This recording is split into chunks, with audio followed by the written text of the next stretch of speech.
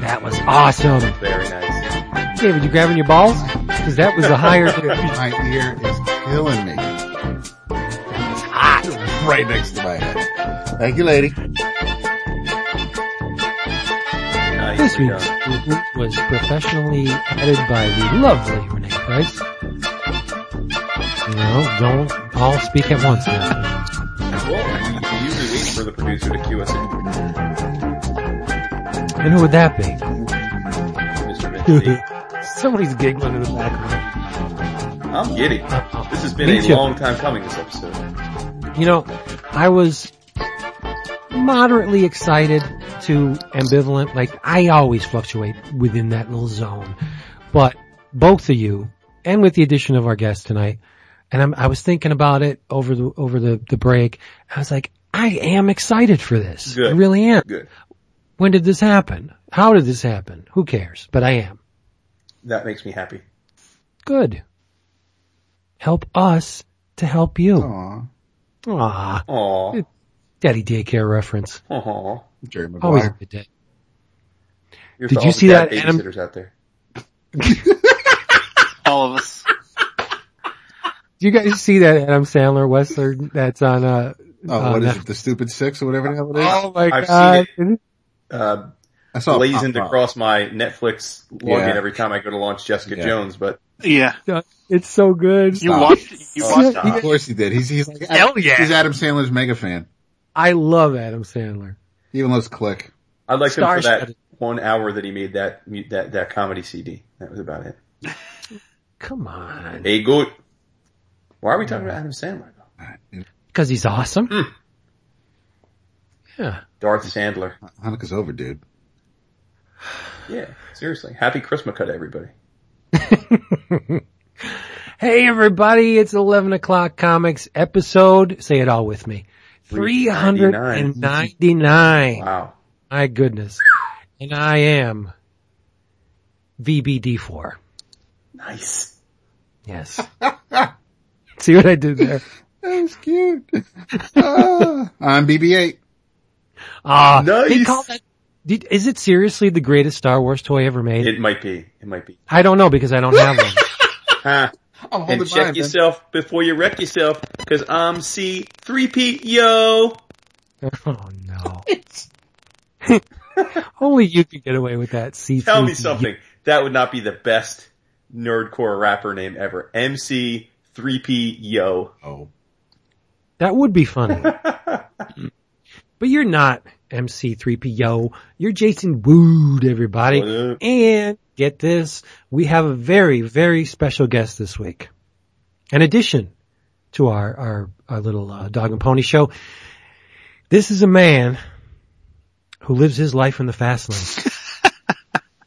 He takes it to the limit. Oh, Lord. I guess you could call him a desperado. Oh, shit. Ladies and gentlemen, fresh from his extended stay at the Hotel California, it's Mario Muscar. Hi. I hate the fucking Eagles, man. Hey, take it easy. Come on. That's exactly why I did that. I just happened to say something or mention something about the Eagles one day, and Mario lost his shit. So ever since then, it's been very easy to get his little goat. That's adorable. It's a cute goat. Well, I mean, they're better than a dad, so that's fine. Oh my God. Where's the disconnect Yeah. button? Seriously. No, but it's good to have Mario here. And as usual, if you would like to get your comics dirt cheap, no segue this week because we have business to attend to. All you have to do is go to Discount Comic Book Service, dcbservice.com, where you, your family, your pets, and everybody from a galaxy far, far away can get their comics dirt stinking cheap, such as from Vertigo, Dark and Bloody, #1. It's a 6-issue miniseries from Sean Aldridge and art by Scott Godlewski. It is cover price $3.99. I guess that's the going rate for Vertigo now these days. $3.99 cover price. But Jason would know. If you are a DCBS customer, you can get this book for what? 75% off. 99 cents. You're not going to find it cheaper anywhere. From Image, it's Mirror, #1. Emma Rios is writing. Hui Lim is illustrating. Cover price is $2.99. That's pretty respectable. The DCBS price is $1.49. That's 50% off. And last but not least, I Am a Hero Omnibus, Volume 1, reprints the first 2 installments of I Am a Hero by Kengo Hanazawa. Supposedly, it's the greatest zombie manga ever, but we'll see. There's a movie. Either it's made or it's being made about this, so you should get in on the ground floor. We're kind of timely. Cover price is $20. Your price, David? What? Ooh, $9.99. $9.99.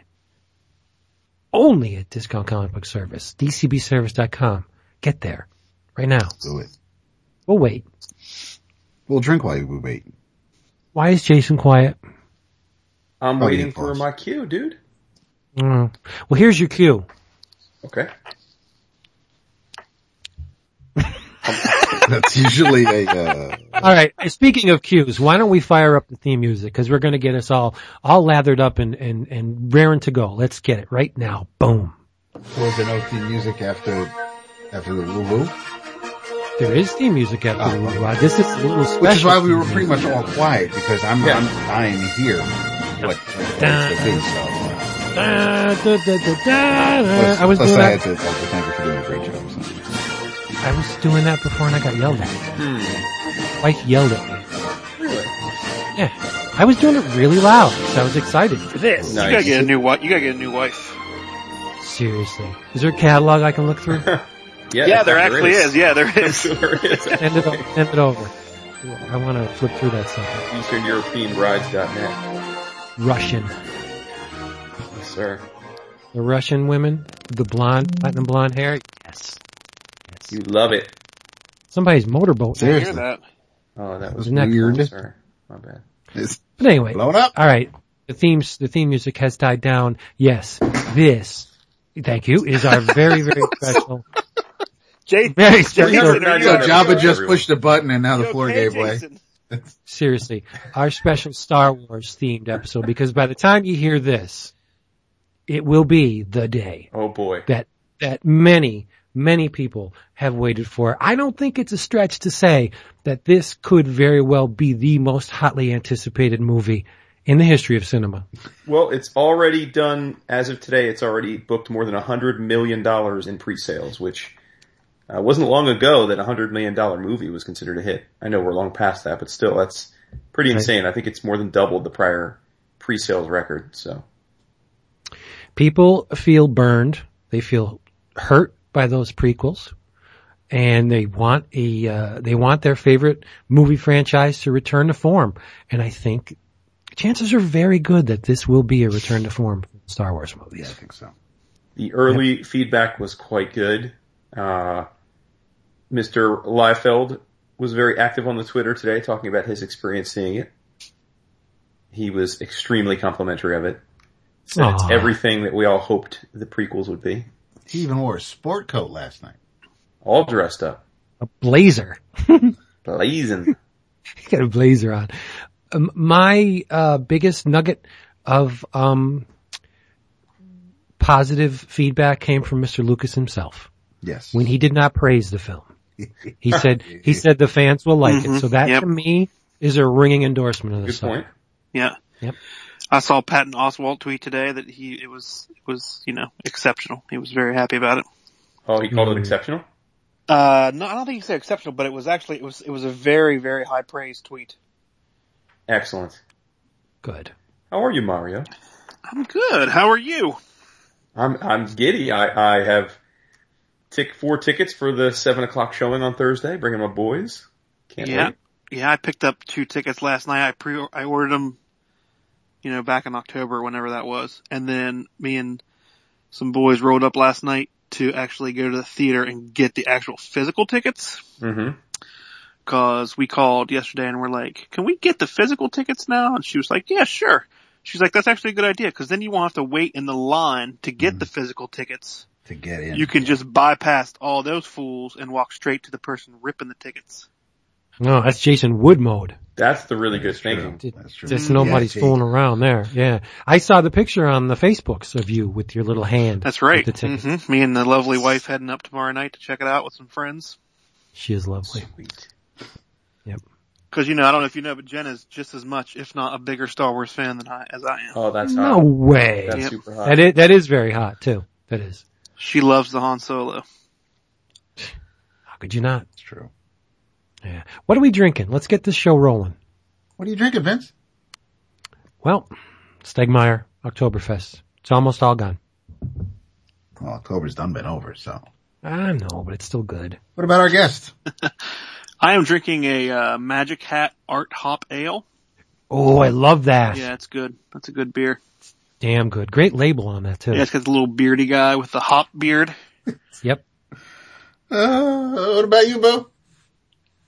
Well, in honor of the evening, I have some wine here after this, but I went ahead and made a Cuke Skywalker. It never ends. Which is plain vodka, in this case, Belvedere. Some sliced cucumbers, a little bit of mint, some simple syrup, and some lime juice. You got all fancy on us. Dude, Cuke Skywalker, what up? It sounds very good. It was a choice between that and the Qui-Gon Jinn Ricky. I'm glad you went with the Cuke. Now, do you make a pitcher of those things, or did you just make one drink? I made a single cocktail. So what if you want more? Well, like I said, I have wine after because it's fairly stiff being a vodka drink, and I have to be on point tonight. It's a special theme episode. The wine is a good thing to go with those Skywalkers anyway, because they whine all the time. That's true. We're going right Well, in. that's only because he takes after his father. Wow, Right. we're going right in. Could be.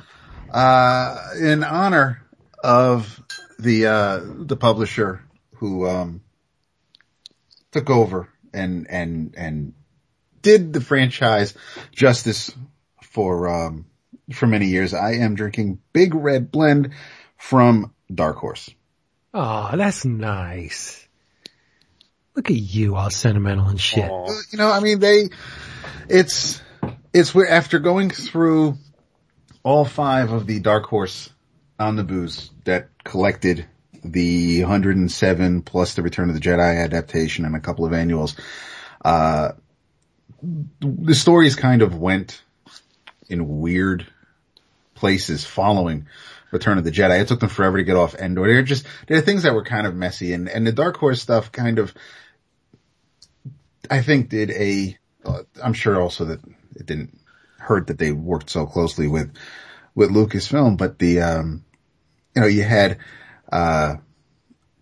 the Dark Horse miniseries kicking off their new, acquisition, but they also had tons of pre-Battle of Yavin stories, not just to episodes 1, 2, and 3, but they also filled in some other gaps and told stories of Jedis and Knights and the Empire. So I think, Dark Horse, I don't want Dark Horse to really kind of just be looked down on just because they were there and they were just telling stories that weren't in canon. They were still good stories and they did a lot, and they had some fantastic creators working on those stories. So, I just want to make sure that, and I didn't think this group would not do that, but I just want to make sure that Dark Horse still gets their due.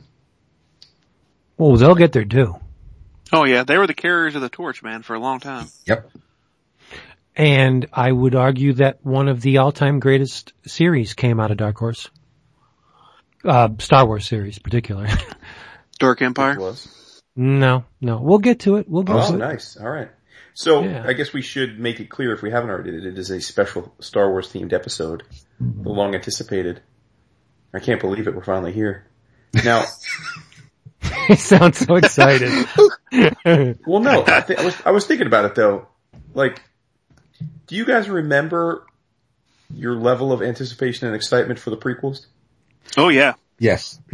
Exactly. I think it was the law of diminishing returns. I was very excited for the first one, and after I saw it, I could not give a damn if the other two ever came out. Mm-hmm. That's pretty much how it went. That's one of, it's also so recent, but it's still a sting that I haven't recovered from. It's a kick to the balls. It's a punch to the gut. We have no say in it. We don't own anything, but it is such a part of our growing up, of Mario's childhood, of Jason's childhood, it's been around as long as Mario's been alive.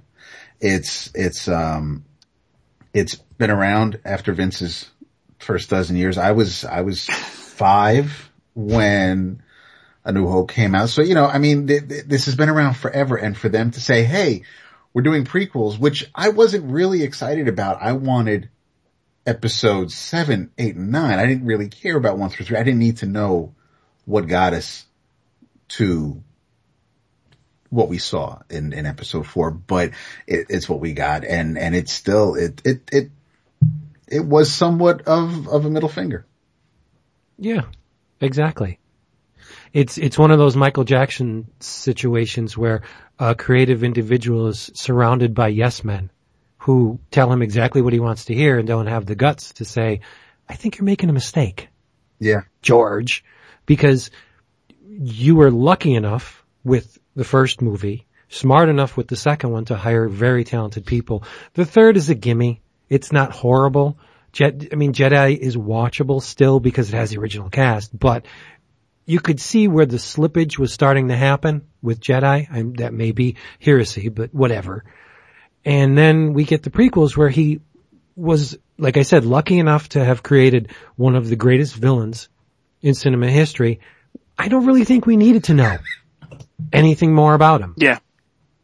And right. he transformed this great character into a sniveling, whiny, pathetic mama's boy. Midichlorians. Yeah, that's all you have to say. Under George Lucas's watch, the midichlorians were created. And that's it. That's end of story. That's a person who has bought into his own superstardom and is obviously not thinking with great clarity about where Star Wars came from and what it means. So, and feel free to stomp on that. I think something that's important to remember when you talk about Star Wars and then you talk about the prequels and stuff is that the first Star Wars movie it's an independent film. It's like, it's totally DIY independent film, like all those other movie makers in the 70s, like, Coppola and Scorsese and all those guys, and all those guys in that same first group of filmmakers that came out then, came out of film school and were making these movies, Spielberg. But it was a total independent film. And that's part of the reason it's so enjoyable. You know what I mean? And then the second we get Empire, so, it was a big success, so they got money, but it still had that feel of there's no rules, we're not trying to play it safe. And then you get to the Jedi and, it's like now we're in the money making, that now we're at full tilt. George knows how much money he's making on the toys, and all that jazz. And we're at the full, now we're making money. Now we're making these huge projects, Right. And you can tell, you could see the progression because the first movie, I don't know if subsequent generations are aware of this, but Star Wars was not an immediate hit. It had a very limited release, and the buzz happened quickly, but it wasn't released on a Wednesday, superstar, gigantic blockbuster box office bonanza by Friday. It didn't happen like that. It was kind of gradual, but once the claws were sunk in, I mean, my generation, we just never let go. It just, people, I remember watching news broadcasts back in the day of people who saw it like, 50, 75 times. And it's just like, how many times did you see it? That was the thing. It was like, let's go to see Star Wars every weekend during its release or every other day. There's just people who just went, obsessively to the theater to see it again on the big screen. One, we didn't have video cassettes. You had to buy the Super 8 movie if you wanted to see it again. So it was like you saw it in the theater, or you didn't see it at all, or you waited for it to be on TV, which with this movie was a long shot because, releases didn't go from, like, there was home box and that's it. Yeah. So, you had to wait for it. So everybody went to the theater. And a lot of the stuff that's in that 70s show with how Eric views Star Wars, that's 100% true. That's how it was. I have a question about that because, you said Wednesday, and it was released on a Wednesday. That was the day I was born, and midichlorian. Yeah. But back then, for somebody that wasn't, going to movies then because I wasn't alive yet, were movies released on Wednesdays then, or were they released on different days? Or I remember movies being released on Friday for some reason. Yeah. Yeah, that's what I don't remember. I feel like Friday was always the day, but yeah. Yeah, I don't have any memory of anything about Friday. Maybe that was just when it was premiered. I don't know. Maybe that's when it was premiered, in Los Angeles or whatever. So, before we jump to another topic, I want to be the voice of dissension here. I'm not going to sit here and say that I was all that enamored with the prequels. But I really think that for me, my enjoyment of the prequels, particularly from a longevity standpoint, is far greater than it sounds like the rest of you. And Mario, I'm curious about you on this one, but because for me, I can't extricate the prequels with what came in and around them, which is for my kids, to them, the prequels came first. And then the Clone Wars cartoon, which lasted for years, was something that we watched religiously, and it bridged the gap of those movies. And so while I know that it's very trendy and very trite for people our age to bust on Anakin and the characterization, in my kids' minds, Anakin is easily the most heroic character in the Star Wars universe because they've seen him be heroic for hundreds of hours. And expanding the cartoons. And so, and I thought that was an awesome cartoon. So I'm not going to defend those three films and suggest they're anywhere close to what I'd hope they would be, or especially in tone versus the original trilogy. But I definitely have a much fonder feeling for the intent of it and the expansion of the universe than I think you guys do. And again, it's tied to the generational thing. So when we get to our top five, the Clone Wars does play a part in why there's someone on my list. Okay, cool. And the prequels don't help, but they don't dismiss them entirely. Right, but you know what, Jason? I'm going to be devil's advocate here. The creative people responsible for the Clone Wars cartoon created a heroic character. Right, this is what I was going to get at, yeah. Sure. They didn't create Darth Vader as a heroic character. From their perspective, they were working with a clean slate other than what was seen in the movie. So the sky was the limit. They could do anything with this character within, the bounds of what George permitted, right? So it's not a feat. The Clone Wars is great. What I've seen of it. But that is not Darth Vader to me.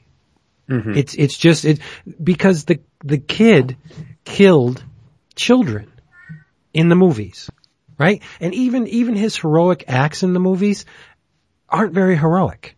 He does things out of spite. He does things because he's pig-headed and obstinate, and he's trying to prove himself. He doesn't do things at all because that's the way it should be. I should save these people because that's the right thing to do. No, he does it. There's always an ulterior motive with Anakin. I wanna impress Amidala, or I wanna show, I want to show Obi-Wan that I can handle myself in a situation. There's always an ulterior motive, never for the sake of just doing it for the right reason. Like Luke. Luke is a hero. He leaves, yes, he was, quote, orphaned, so he left. But if you read the book, Luke wanted to join the rebellion even before his aunt and uncle were killed. So it's just like he has he's got an overpowering sense of doing the right thing. And yes, he got a little bit of a stiffy when he saw the princess, and that's, another reason why he left. But the kid wants to do the right thing, whereas Anakin, no, he doesn't. I don't think he has it in him from the get-go. Mm-hmm. No, every decision he makes is selfish. Every single decision. I don't have a problem with your point. You're right, but but that being said, Anakin in the Clone Wars wouldn't exist without Lucas. I mean, that he created that he literally created that entire construct, and the Clone Wars was created as a bridge between those films. So, but you're right. I mean, the animation and all of that goes a long way, and I think there's a difference, though, again, generationally, between,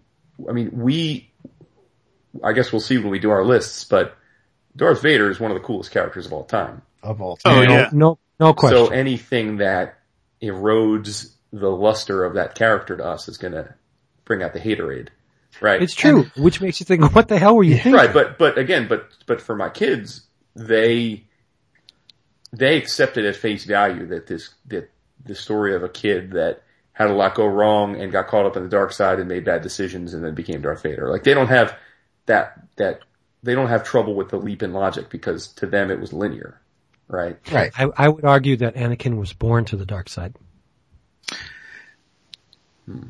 Well, I have a couple lists that I might, if we have time to throw out there, and one of my lists gives exact credence to your point. Nice. Here's something I think else is important to talk about. Like, the actual plot line and the plot points that happen in the prequels are not bad. I agree. No. It's the execution that's poor. I think that's right. So to take a great actress like Natalie Portman and make her deliver one of the most wooden. It's really unbelievable, right? Because I don't know if I've seen everything she's ever done, but I've seen quite a few things from her, from The Professional up through Beautiful Girls, through her stuff like Black Swan. And like you said, Vince, she's a very good actress, and she is. I've seen her do comedies, I've seen her do dramas and art pieces. I mean, she's got range, and it is one of the more soul-defying performances I've ever seen. She's almost like a drone. Yep. Lucas is not an actor's director. No. Right. He doesn't get emotional at all. There's different types of directors. Like, there are directors that, when they work with on a movie, they are much better at getting a performance out of somebody. Or, there are technical directors, and there's things, different things like that. He is not an actor's director. And you can see that in Star Wars. You know what I mean? The original Star Wars, the performances aren't as good as Empire. Now, I don't know if that's because of, the change in director or just the development of the characters or the script or whatever, but, it's much better performances in Empire than there are in Star Wars. Agreed. I think we all pretty much feel that Empire's the best movie. Oh, no doubt for me. Yeah. Me too. David? Yes. Yeah. And I think the anticipation for Empire, I can remember sitting in the theater, I forget what movie it was, but could have been Flash Gordon, maybe. They showed my timeline's probably screwed up, but they showed the Empire Strikes Back trailer, and I went ballistic when there was about a 3-second shot of the AT-AT walking towards the camera. I didn't know what it was. I didn't know, what the situation was, what was going on, but I saw that thing and I was like, this is going to be the greatest movie ever. You're right. Well, you're right. I mean, those scenes in Hoth, I still, like you said, I don't know if it's the first film I actually remember seeing, like I went to see as a kid in a theater. It probably wasn't, but it's definitely the one that has to be the earliest that I vividly remember, as if it was yesterday being in the theater watching it. Yeah. And another thing that made me start to question Mr. Lucas was when he went back and reworked a lot of the effects and different things in the original films. You don't do that. I mean, that just to me says that I didn't do it as good as I could have back in the day. So I'm not quite, I agree with you. I'm not sure I liked the choices he made in the revamps, but I don't hate on that for him, because if you think about his career arc, for as much success as Star Wars brought him, his special effects unit really became its own thing, and that really became something that he was passionate about, and the evolving technology that enabled new filmmaking. So I could see how that would lead him to thinking, the what if I could take the tools that I've helped build and revolutionize movie making with now and go back and make these films again. So I'm not defending the end result, but I don't hate on that, because I feel like the guy felt, I believe he was doing it with the intent of improving his own creation, not with the idea of that's cool. But take it this way. What would you think of an artist, a recording artist, who at some point in their career stopped creating new music and just went back and remastered all their old recordings over and over and over? You'd be like, dude, you're living in the past. That's lazy. Yeah, even though recording technology has improved in the present day, that doesn't mean like you go back and obsessively rework these things that have already been produced. They are entities unto themselves. Right. And now you're taking and you're polishing them up a little bit. It doesn't make them better. It just makes them newer. Mm-hmm. Right. Yeah. A picture if the Beatles had taken, like in the mid 70s, were like, we're going to redo Sgt. Pepper. Yeah. And they redid Sgt. Pepper, and they're like, oh, and we're not going to press any more copies of the original Sgt. Pepper anymore. Right. You're only able to get this new Sgt. Pepper. Mm-hmm. It's profiteering to a certain extent. Yes, I'm sure there was the component that I'm going to make the Death Star blow up really cool this time. I didn't think the original explosion was all that bad. And I think that's one of the things, that's the Star Wars charm. Yeah, you did see some of the lines where the map paintings weren't exactly, inserted into the scene perfectly. And it doesn't matter I think it's a testament to those first 3 movies that, as wonky as some of the special effects are, nobody questioned it. No one. Mm-hmm. In the first movie, when the princess's ship is trying to escape from the Imperial Star Destroyer, that is a cool scene. But it's, by today's standards, yeah, maybe you can see where some of the things are lacking, but we didn't care. It was awesome. Yeah. Right. Well, look, I think because I didn't know that we were going to start off so negative, but I think the thing we have to remember here is that that's just where it goes with Mr. Lucas. But it shouldn't, though. See, this is where I have to say, I think we should move on and end on a high note, in the sense that, dude, okay, like George Lucas, regardless of whether we think he didn't go out on a high note, like he gave us this universe, like all the expanded universe, all the books, the cartoons, the thousands of pages of comics, the ones we're all giddy for coming from Disney, and the ones we got from, all of that comes from the germination of he and his creative partners. And so, and again, it's in my opinion, the greatest fictional universe that's ever existed. And so, at least cinematic wise. So, that's an amazing thing. And like you said, it's captured 2 generations and is on its way to capturing a 3rd generation. And so I salute you for that, Mr. Lucas. And listen, if we want to be honest with ourselves, good on him for selling the franchise to Disney, because absolutely. like you said, he wasn't getting it done. Now he gets to hand it off, and we have 3 more major films coming, and what's likely going to be basically a new Star Wars related film every year for probably the remainder of our lives. So, right. Nothing wrong with that. Yeah. But, and by the way, you were absolutely right about the, New Hope box office. It's fascinating. As I'm sure most of our listeners know, most films, and this is not a new thing, this has always been the case, debut and then steadily decline. Usually between 50 and 60% from week 1 to week 2, and then 30 or so % from there, and it basically flatlines and then kind of has a long tail if it's a big hit. You're right. Star Wars was very much like an art house film per Mario's point. It opened with 1.5 million in its first week. It was number 2, and it only was in 43 theaters. And then it went to 157 and did about 3 million. Then it went to 360 and went to 5 million in week 3 and finally hit number 1 and was up 75%. Then it was up another 50% the following week at 450. And for 3 months, the number of theaters showing it kept increasing, and the box office basically held steady between $6 and $7 million. So it was just this steady growing success story, which you just never see. You don't see that in movies at all. No, anymore, so I don't think we'll see that again. Titanic was a hit, right? Avatar was pretty. Well, I think Mario's point popular about being an art house film really lends itself, because the only time you see this kind of trend now is something that gets a really small release like Blair Witch or something. And then because it's a hit, Birdman. opens in more and more. You're right, Birdman, where it opens in more and more theaters, and then that's why the number grows. So, yeah. Pretty interesting.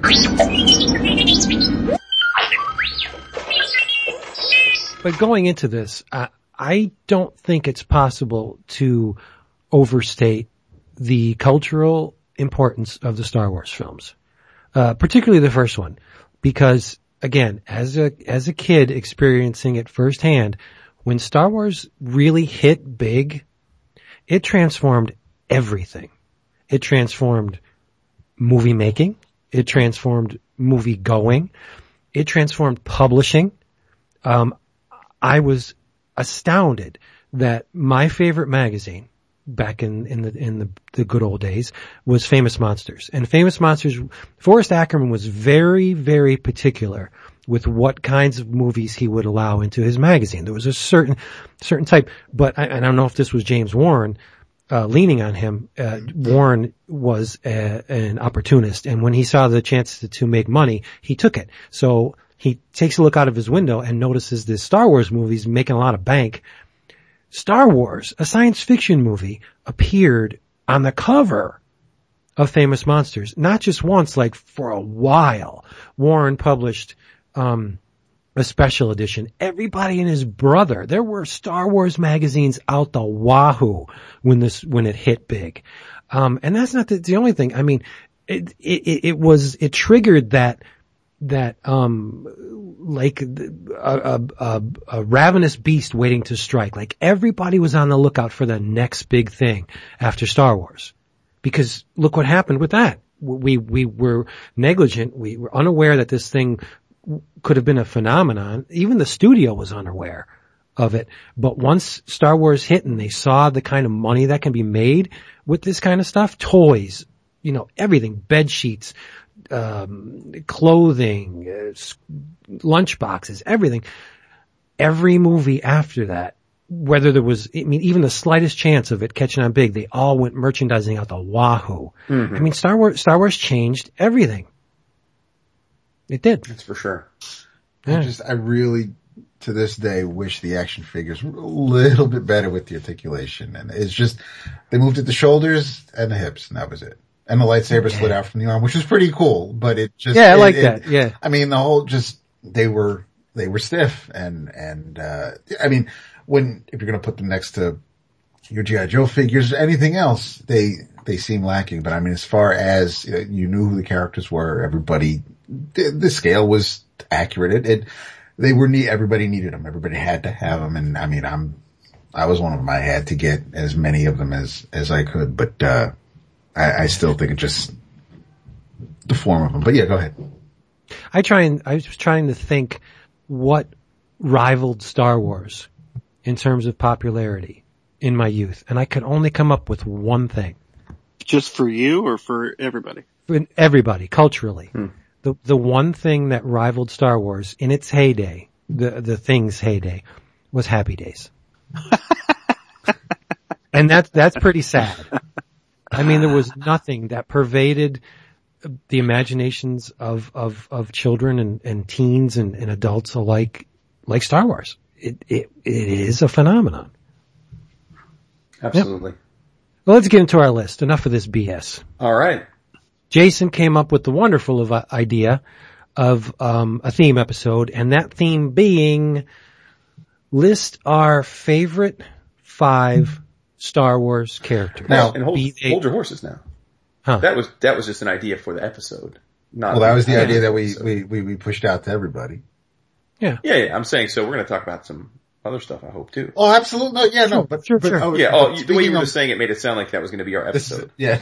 I don't want people clicking off. Yeah, right. No, Now, that is I have- the full for the episode. I have a question about the list.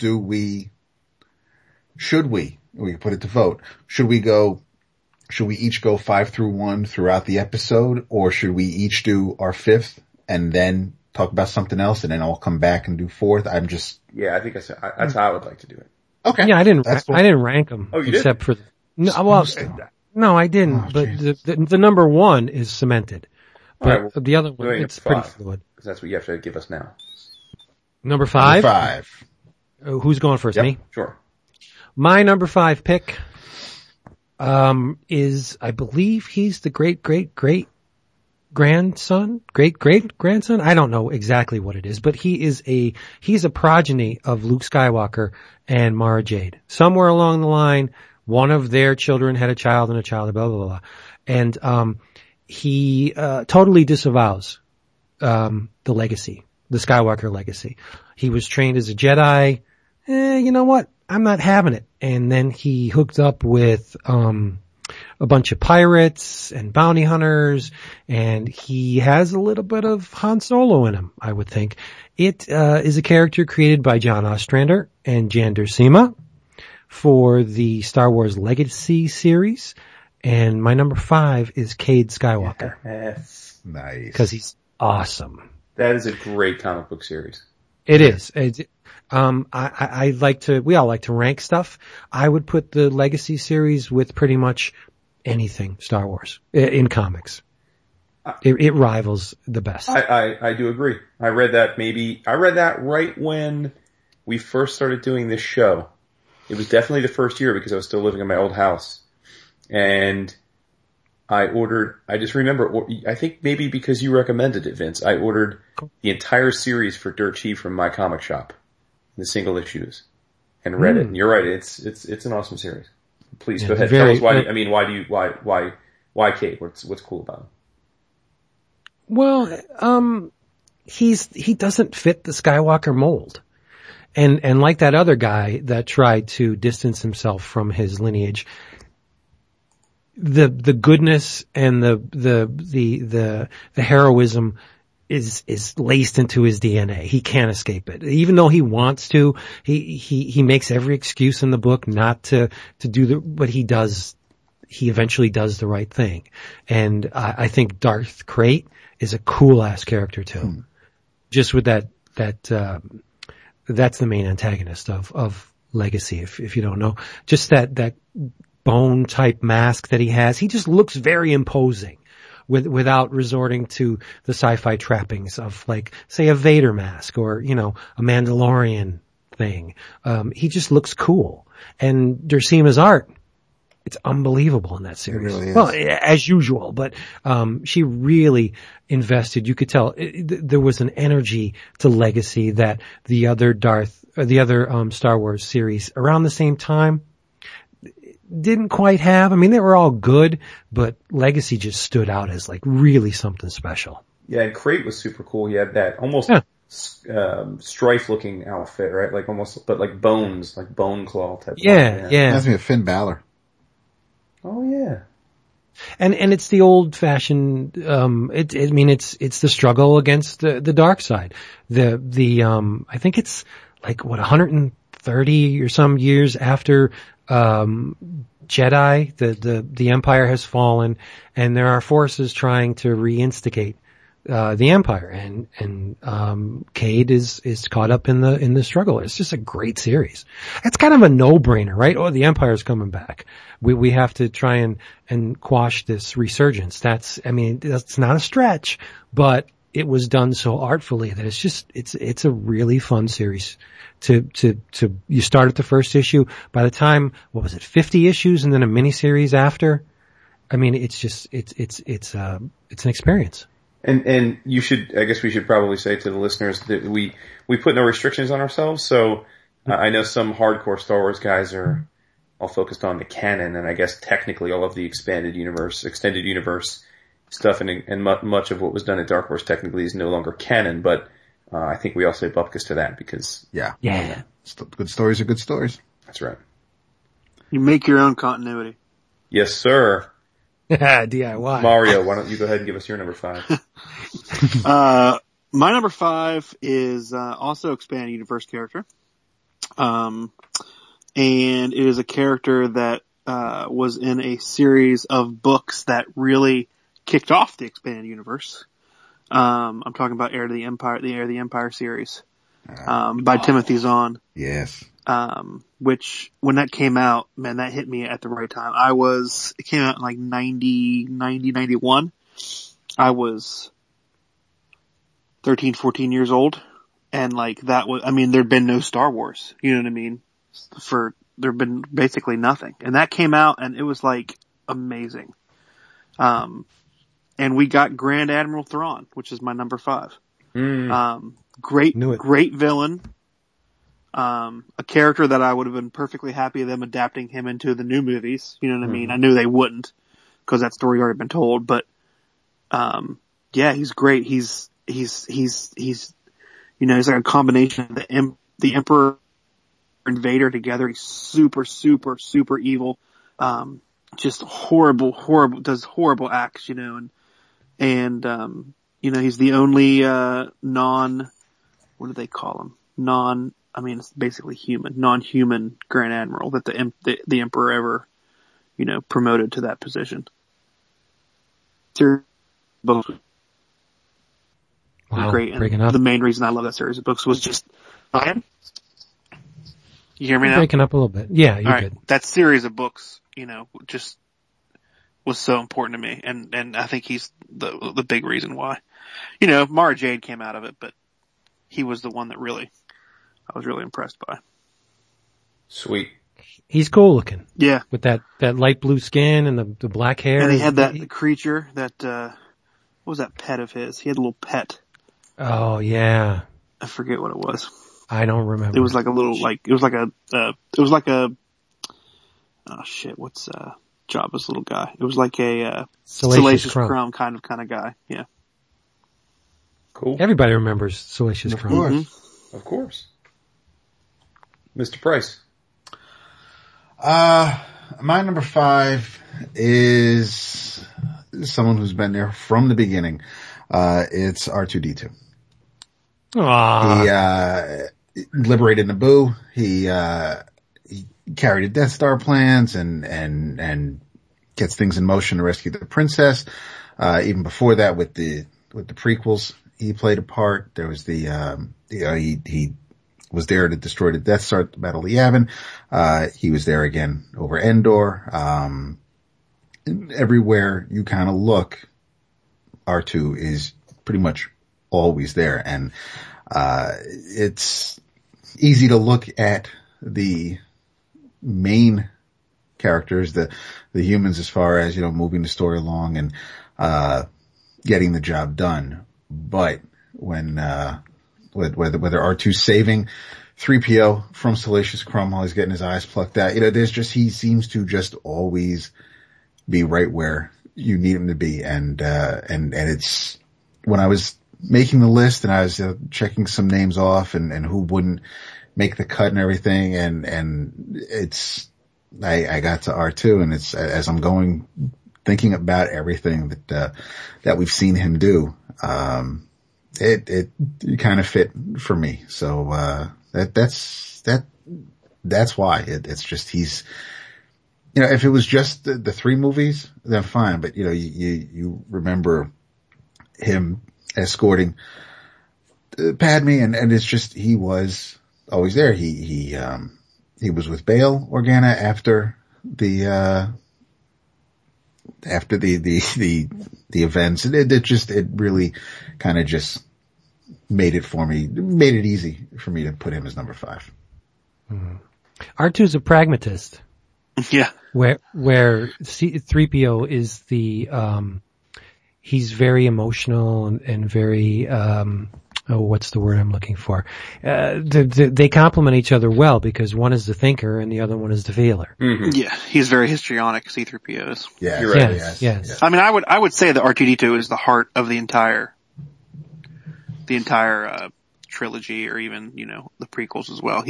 I can't think of who else I would think of as the heart of the series. Yeah. Right. Well, didn't Lucas intend R2 to be in what he had planned for all 9 movies? R2 would be in. Yes, I think he was supposed to be the bridge, right? Yeah. Cool. So my number 5 is, to me, the character who I thought was the coolest, that combined both, when I take a step back and look at all 6 films and then some of the expanded universe stuff that I've participated in, he had the most pertinent role throughout all of that, and that was Obi-Wan. Nice. You know, like, I don't know that if you were to sort of troll the Uber Star Wars geek sites and stuff and look for ranks of best Jedis ever or top users of the Force, I don't know that he would rank up there, but I mean, if you think about it, so, alright, the dude, he trained Anakin, who becomes Darth Vader. He trained Luke, who basically helps, obviously, end the Empire. He killed Darth Maul, which is the first time, again, geeking out a little bit here, it's the first time that a Jedi Knight had killed a Sith in 1,000 years, hand-to-hand, one-on-one. He killed General Grievous, and Grievous had killed, I think, 4 Jedi Masters at that point. And he pretty much killed Vader, but mistakenly left him to die instead of finishing him off, because probably he had a moment of weakness, and then obviously Vader survives, or Anakin survives and becomes Vader. Kills millions of people. Yes, so that's the big mistake. But I mean, I just, and he was, he was not only throughout all the films, in different roles, but even as a super old dude, he comes very close to taking out Vader. And then even after death, man, he had so much force that he was able to help guide Luke. So yeah, man, I have to give Obi-Wan mad props, and again, he was one of the main characters in the Clone Wars as well, and super cool. So, knowingly sacrificed himself to Darth Vader because, having been killed, he became even more powerful. Well, he was the hand that guided Luke into the exhaust vent. Absolutely. I don't think Luke would have ever made that shot. That's right. If Ben didn't come to him and say, "Hey," he turned off his instruments. He's like, "Yeah, trust your shit." So, before we jump into a topic, I've been asking on Twitter via the EOC live tweet for community members' top 5. So I just figure as they pull in, I'll just read them off. Mr. Cardenas, his top 5 is the Rancor Trainer. I'm assuming that's tongue in cheek. That's funny. Friggin' Rancor Trainer. Luke, Yoda, Leia, and Obi-Wan. Aww. And then Allie, Wonder Allie, her top 5 is Han, Chewbacca, Obi-Wan, R2-D2, and Leia. I've got more, but we'll do those later. Cool. Yeah. So we are up to number 4. But we can talk about other stuff. Yeah, save that. Let's jump into something else. All right, cool. Let's. So what would you? Well, maybe we should talk about the current incarnation of the comics. Actually, okay. No. Yeah, no, we can. Okay, go ahead. No, I was. We'll save it for between 4 and 3. But go. Okay, so we have the. Well, is everybody current? Is everybody up to date on the new Star Wars produced by Marvel? I am up to date on Star Wars itself and Vader. Same here. Not up to date on Leia. Yeah, no, I didn't. Same here. Yeah. I finished the Leia stuff. I didn't finish the Lando stuff, and I haven't really started the Chewbacca. So the two main, Star Wars and Darth Vader, they're pretty much running concurrently, and right now they're crossing over with a Vader Down event, where Darth Vader and Luke crash land. And it's fantastic, man. I didn't think, it doesn't even really feel like they're forcing anything they're not. It's not like I gotta read these all. It's just, they work really well together, because if these two series are running, timeline wise at the same time, then it is, everybody kind of saw each other early on in the Star Wars series, which I'm happy to forget because I wasn't a fan of the art. So when we're up to the current stuff, they would with Vader's sole mission in seeking out this boy who destroyed the Death Star, finally finding out what his name is, it was only a matter of time before they would meet. And unfortunately they both meet on a planet that they crash down to. And it looks fantastic. It reads really well. Jason Aaron and Gillen, they have a good grasp on everybody's voices as far as who the characters are, I think. Yep. Yeah, I agree. I think the Star Wars series written by Jason Aaron, as you alluded, I have to be honest, I tried the first issue and I just wasn't feeling it and when it first came out, and was very disappointed in that. And I think it was due for two reasons. One, I'm not going to sugarcoat it. I'm just not a fan of John Cassaday's art. Just plain and simple. One of my least favorite working artists, to be frank. And number two, I was a little, not miffed, but look, we're all huge Marvel fans, so this is going to sound kind of weird, but I was a little bummed at the way that Dark Horse did the dirty with this. And look, it's business. Nobody was expecting Marvel not to take over these comics when Disney bought Lucas, but I personally felt that not only had Dark Horse done great comics for a long time, but the stuff that was being put out at the time, including Brian Wood's Star Wars book and Gabriel and Karina's Legacy book, I thought that they were very, very good books. And so I was not as enthralled with the idea of Marvel jumping right in as though these books were in need of some major revamp. Right. So I let them pile up. But as I got more excited for this film that's coming, and then knowing that we're going to do the show, of course we jumped back in. And I have to say, there's a lot to be said for where your mind is at when you read a comic, because rereading one and then going through the entire run over the last couple weeks, I've loved it.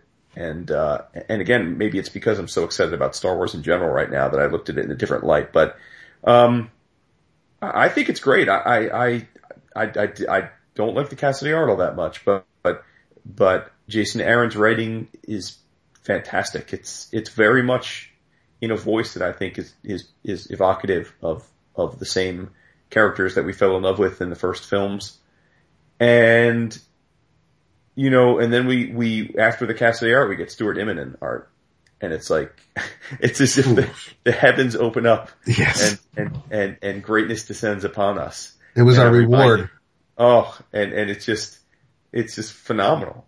It's just phenomenal. And so I found that book super entertaining, and it's so neat to see, again, we have to presume this is, for whatever it's worth, canon, right? I mean, this is all going to fit into, I'm assuming it's going to at least fit into, to whatever comes after, or at least that's the idea. Well, it's between episodes 4 and 5, so we know where they're all heading towards. Yeah. And then I don't know I don't know how many issues they're planning on running before they get to Empire Strikes Back, and then I don't know if they're just going to, continue to bridge 5 and 6, or I have no idea. I mean, they can go, because of the rate that the story is taking, they could go quite a while before we get to, them ending up on Hoth. So or it could be right after Vader Down, who the hell knows. But this is one of those instances where we know where everybody's going to end up, but I'm having a hell of a time on the journey. Yeah, and we see a Luke that is not at all in control of his powers. Yep. We see Boba Fett whooping all kinds of ass. Definitely get the classic Han, Leia back and forth, sowing the seeds of their love. We meet Han's quote unquote wife. That was, if there was a weak part to the whole thing, it was that little, we got you, and not really. It's just, it was incredibly obvious, and it could have been a neat little end of an issue where, oh God, you're never going to believe what happens next month. But they dragged out the obvious conclusion for a while, but I mean, we don't know at this point in the story, we do not know a lot about Han Solo other than that he owes Jabba some money. So getting some backstory on Han is a nice plus. For sure. My favorite part of the of this run so far are the two evil droids. Oh, Yes. absolutely. 000 and what's the other one's name? I forget the other one's name. Is it like something? Oh crap! Yeah, go ahead. Boy got blown up though, didn't he? The other one. He got his shit pushed in. I don't know if he got completely destroyed. Yeah, and so what we're talking about is they're basically it's an evil C-3PO and R2. Yeah. You've got an R2 type droid, and I can't think of his name offhand. I don't know why, and he's basically been made into, rather than having lots of, R2 is basically a Swiss Army knife, right? And so this thing is a Swiss Army knife of destruction.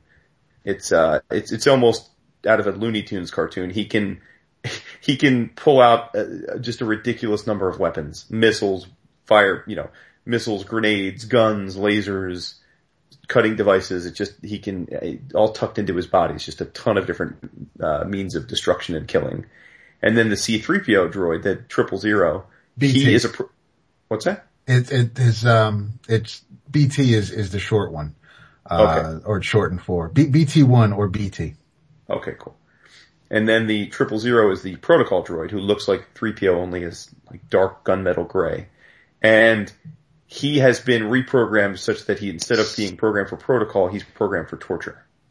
And he takes great, great joy in torturing people and interrogating them for information, and he's phenomenal at it. And they literally are like the evil inverts of R2 and C-3PO. They're in the background in most of the books, and they're just malicious. They just take pleasure in destruction and mayhem, and it's just hilarious. I think it's a brilliant little decision that Aaron made to create these guys, and they're the comic relief of the book, but I think they're hella entertaining. Agreed. And Marvel played it up to the hilt in the wake of the Dark Horse acquisition, I guess you can call it, where, do you remember, it's like, oh, Star Wars is home again. Yeah. Yeah. And again, when you think back, the original series was a fluke. They had no idea what they had their hands on. And then when they couldn't keep up with the demand, they made an unprecedented move where the first 6 issues of the Star Wars comic were reprinted in 2 Treasury editions. Remember that? Mm-hmm. And that was crazy. It was, like I said, unprecedented. No one ever saw that. It was like, wow. It was akin to Howard the Duck, where they published something and they had no idea how it was going to catch on, but it was much more than that. I mean, for them to go back to press with not 1 but 2 Treasury editions, which I could guess back in the day were not that cheap to produce. Yeah, they were $1, but then comics were 30 cents. And from my understanding too, that series helped save Marvel from financial troubles at the time. Right. Mario, what about you? What do you think of the new Aaron Star Wars? I'm enjoying it. Like you guys kind of said, I didn't really care for it really that much at first. I don't know, a combination of the cast art, and I felt like Aaron was just doing like, let's throw in an AT-AT. Let's throw in this. Let's throw in this. Yeah, me too. Let's hit all the high points really right off the bat. You know what I mean? And like, I don't know, like, it felt wrong to me seeing them in an AT-AT when what we know as, hasn't happened yet. The first time we see an AT-AT. Mm-hmm. I don't know. I mean, I know they're around. They're going to run into them at some point. It just felt off. It felt to me like that storage facility from the first couple issues had every cliche Star Wars vehicle. Right. This is where they made the AT-ATs and the speeder bikes. Yes. And it's just like, what? Let's put the probe droid in there too while we're right. We got an extra Death Star in the back. Yeah. But no, I thought they were fun. And I think that may actually be more Cassaday's to blame, and of course that's because I'm want to blame everything on Cassaday, not Jason Aaron, the greatest writer in comics. But I will say one of the reasons Cassidy got the job, aside from having illicit photos of Casada somewhere, is that I remember, I don't know did Jason talk about Star Wars when he was on our show? No, he didn't. I don't think so. Yeah, I don't think they had it yet. So it must have been, maybe it was Suntress or something. I remember him talking about that, when they got this gig, but it was still secret. Cassidy and Bendis and Aaron and some, I assume Kieran and some of the other guys got to go to Lucas to Skywalker Ranch and see everything. And Jason said the coolest thing was they got to go into the vaults and see all of the extras, all of the props and the costumes and everything. And he said it's just stored almost like a forensic police thing. They're stored in boxes and crates just labeled in a big warehouse, just in storage. And they just basically let them walk around and open up crates and look in stuff and everything. And as it turns out, I think Cassidy is an insanely big Star Wars fan, like off the charts, and has been pleading to draw Star Wars for well past a decade. Basically telling everyone anytime it came up, if Marvel ever got the rights back, he wanted a shot. So I guess that's why he got it. And that's why I say it stands to reason he probably was fanboying out by having a chance in his mind to draw anything he could think of that was evocative of what he loved. So I'm going to put it on him for all those tropes. Okay. Sounds good to me. Yeah. Did you guys read the Shattered Empire series? Yes. What did you think of that, Jason? It's okay. Yeah. Well, yeah. It's You know, gorgeous. It's absolutely Yeah, no, it looks good. It looks good for sure. I don't have, I didn't get too attached to it one way or the other though. I didn't, I liked Star Wars and Vader, or I should say I am liking Star Wars and Vader far more. Yeah. You agree?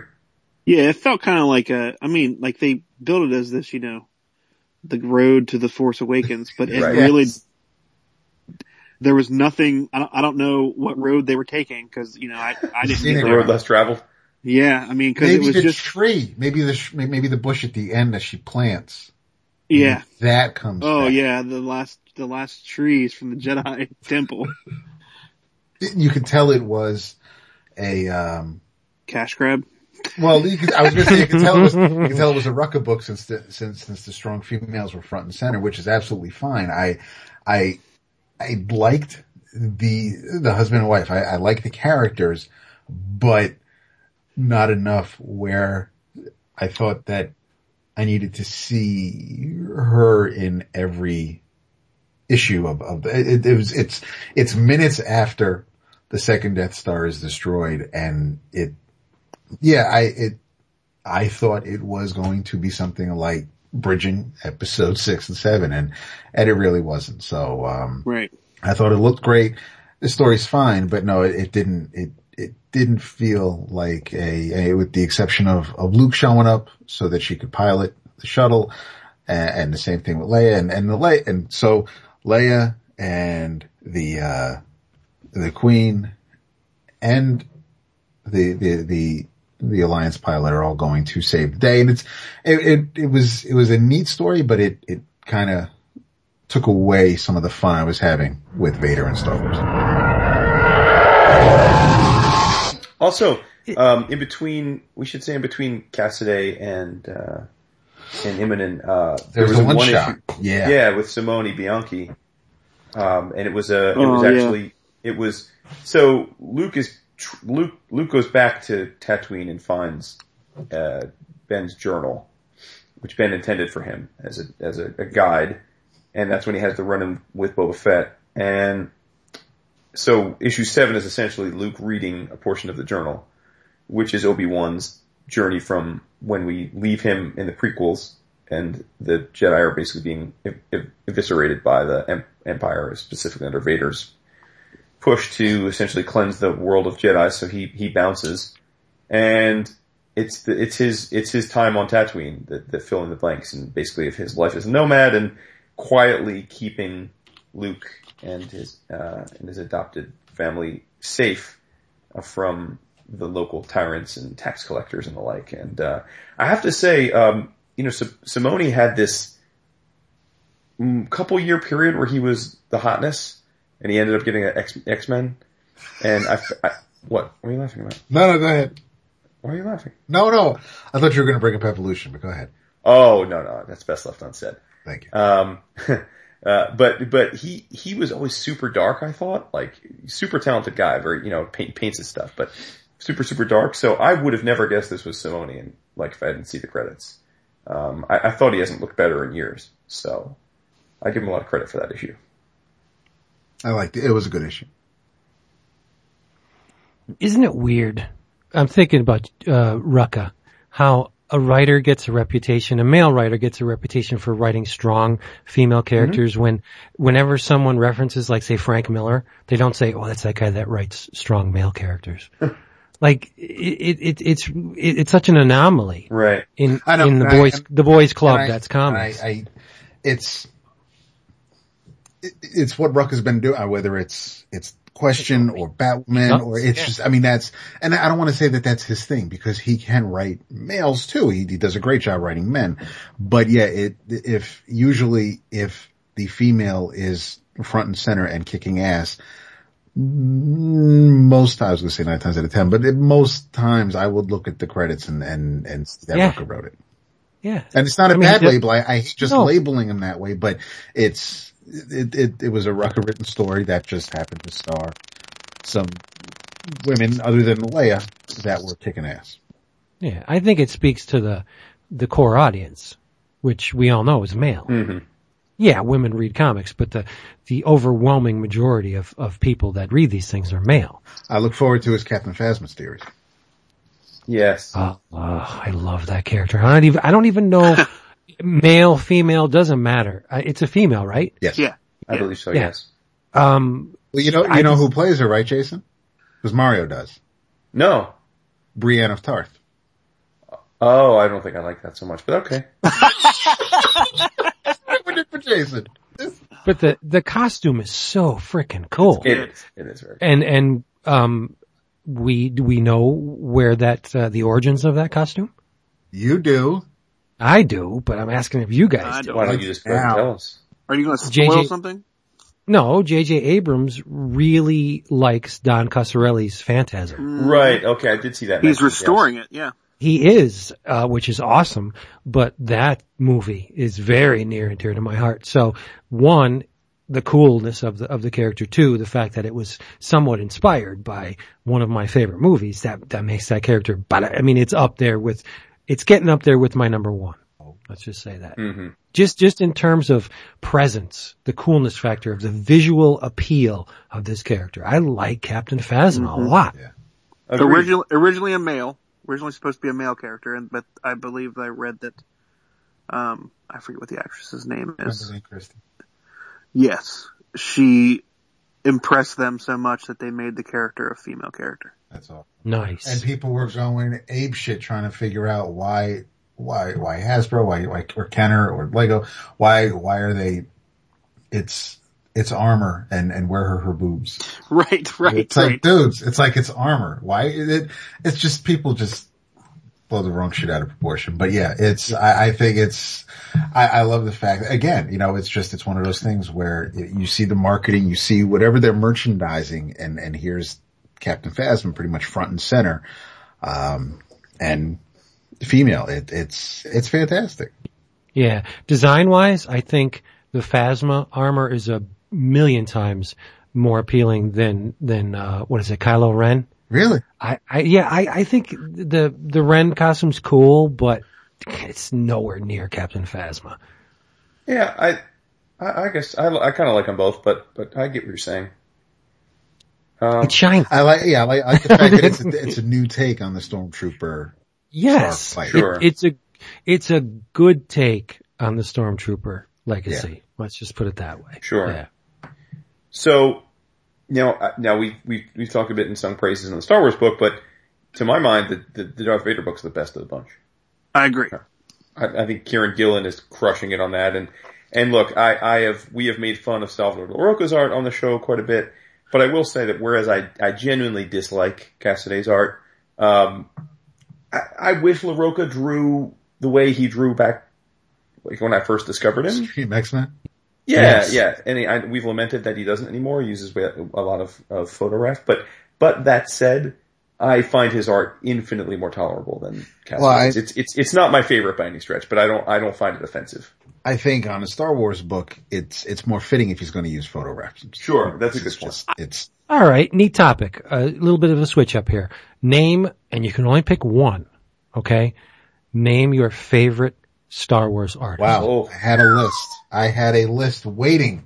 Oh my god. You did. I did. I had 4 written down as of tonight because since I was reading the Marvel stuff. But my list, I'll throw my list out there with the last one is my top. Okay. Carlos Deanda, Walt Simonson, Respect. Russ Manning, Ooh. and the top of the list for me is Al Williamson. Yep. Jason, who's yours? Oh man. I mean, I'm going to sound like I'm just biting now, but I'd say Al Williamson as well. I didn't make a list, so that's just the one that comes top of mind. Mario? Yeah, without being able to really research it and think about what I've read, I'd probably have to say Al Williamson. Damn. Is it, I'm gonna seem like I'm biting off all you guys. I have to say Al. Dude, Well, when you're that considering great. how many artists have done Star Wars, the fact that we're unanimous is a hell of a tribute. Yeah. who's getting that artist edition? Dude, we were kind of talking about it a little bit last week. If it wasn't just, it's Empire, which is a great story, but I can't justify it. So DCBS has it for, I think, on $1.25, but, it would be something to behold, but I'd love it, but it's not something I can swing. I cut the Williamson Star Wars comic out of the daily newspaper for as long as he did it. And I pasted it That's awesome.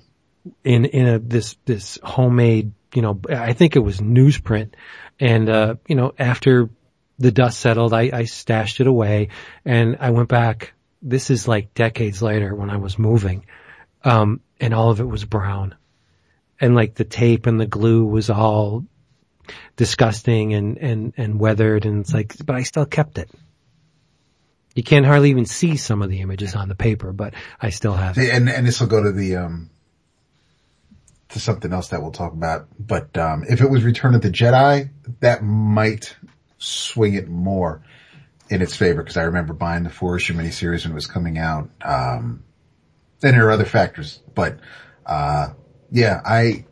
is it the complete adaptation, or is it just pages from Empire Strikes Back? I don't know. Okay. It should be it should be the adaptation. And that's the other thing, which when I was rereading the Return of the Jedi adaptation, it looks great, but it's not, because they had 4 issues to do and 28 pages to do it. And there's a lot that you are filling in between panels, and the panels are consecutive seconds and moments in time, but because you saw the movie, you're filling things in, and it's just, they're about to get thrown into the Sarlacc pit, and all of a sudden Lando's being pulled in by the monster, and he's telling Han to aim higher because Han's still blind, but you know all the scenes because you've seen the movie, but in the adaptation, it's choppy as hell, and they leave a lot out. So it's again, that's something else that allows me to say no to the artist edition. Mm-hmm. So, relative to the Vader setup for this, it takes place again right after the films, the originals, and he's in the doghouse. He done fucked up, because basically the Death Star's destroyed, and it took him 20 years to build it. Yeah. Darth Sidious is fucking pissed. He's lost confidence in Darth. He's essentially demoted him. He puts an admiral in charge of the Empire. And the guy's basically on top of it all, he's basically an accountant, a pencil pusher. He's all about statistics. So really, really demoralizing to Darth.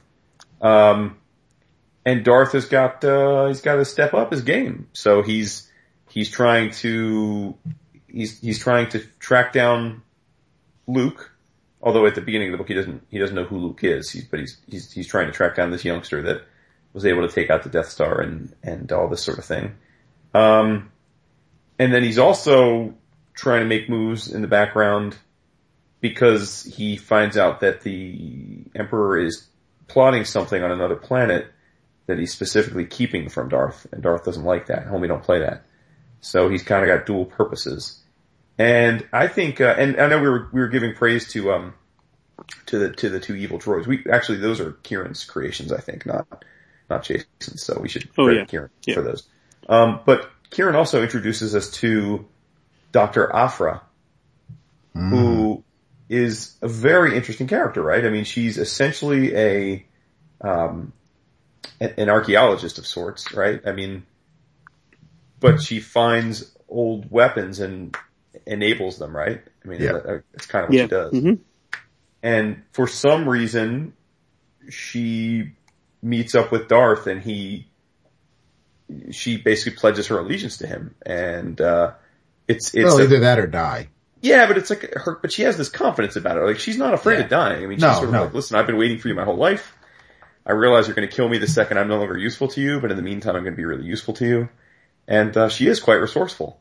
And it seems like every issue or two, she's very close to getting her ass killed. And she pulls some other rabbit out of her hat, and he keeps her around. And it's interesting seeing Vader in a point of weakness, in that he's not on top of his game. But yet we also see him in this book be more powerful than maybe in terms of display of power than we had ever seen him before. I mean, dude can do a lot of things that we don't really get to see in the movies. Yeah. So I think it's just very, very intriguing, this journey he's going on. And also I think the thing I like that Kieran's doing here is that in the movies, we don't get a lot of the whole rule of two, you know? We don't really get a lot of the whole idea that I mean, in the prequels, they say that there's one Sith Lord and one apprentice, but we don't get much of a dynamic between them in terms of, but yet throughout the extended universe, there's always the dynamic of the apprentice is essentially waiting for their moment to kill the master, to take over as the master. And we get that here, right? I mean, Darth's very clear that he wants to be the master, and Sidious knows it, and he's training a group of non-Sith to basically challenge Darth for the spot as his right-hand man. And so there's this fascinating homage to this extended universe, which technically doesn't exist anymore. And I love that Kieran did that, right? Because he didn't have to. But I feel like he's purposely paying homage to the many, many, many Sith-related stories that we got through Dark Horse. So I think the series is just incredible. Yeah, it's been consistent. I mean, between Gillen and LaRocca, they've been doing fantastic work together, telling a story that's very easy to follow, very linear. Whereas, and not to harp on it, but you had Cassidy start off, then you had the I'm not gonna call it a fill-in issue, but you had the one-off, and then you had, and now it feels like, Star Wars is really gonna get going now that Stewart and Wade are on art.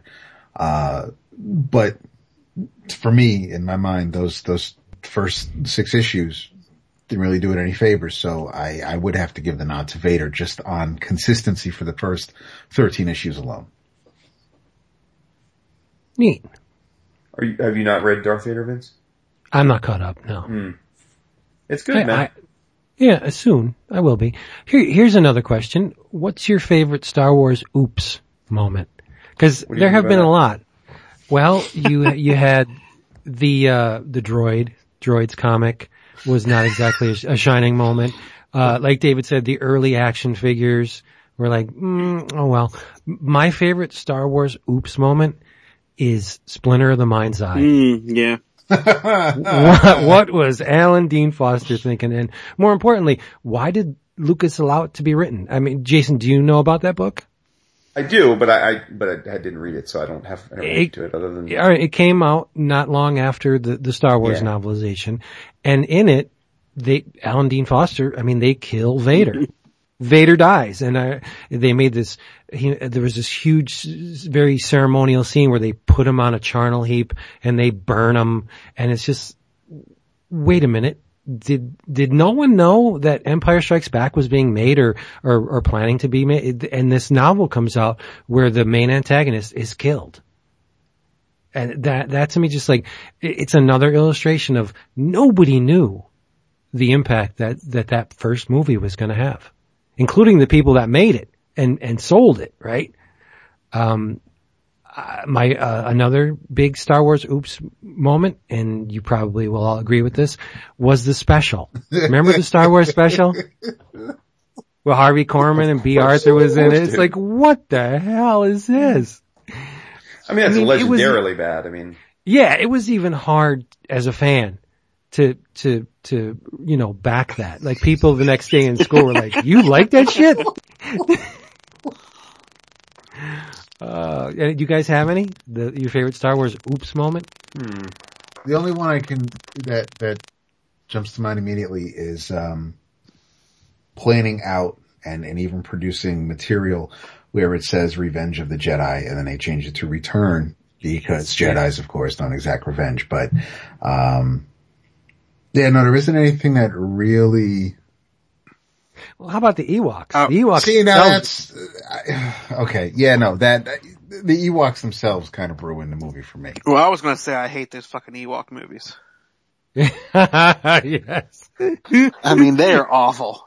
They are really bad. They're pretty bad. But, you gotta tip the Stormtrooper helmet a little bit for the Ewoks, because without the Ewoks, we would never have the Horrors of War sequence. Pretty much my favorite scene in all of the Star Wars movies when, the Battle of Endor is going on and you see this one Ewok cradling the body of his fallen brothers. No, the Horrors of War. Yeah, they couldn't have done that with Wookiees. No, they could have, but it wouldn't have the comedic charm.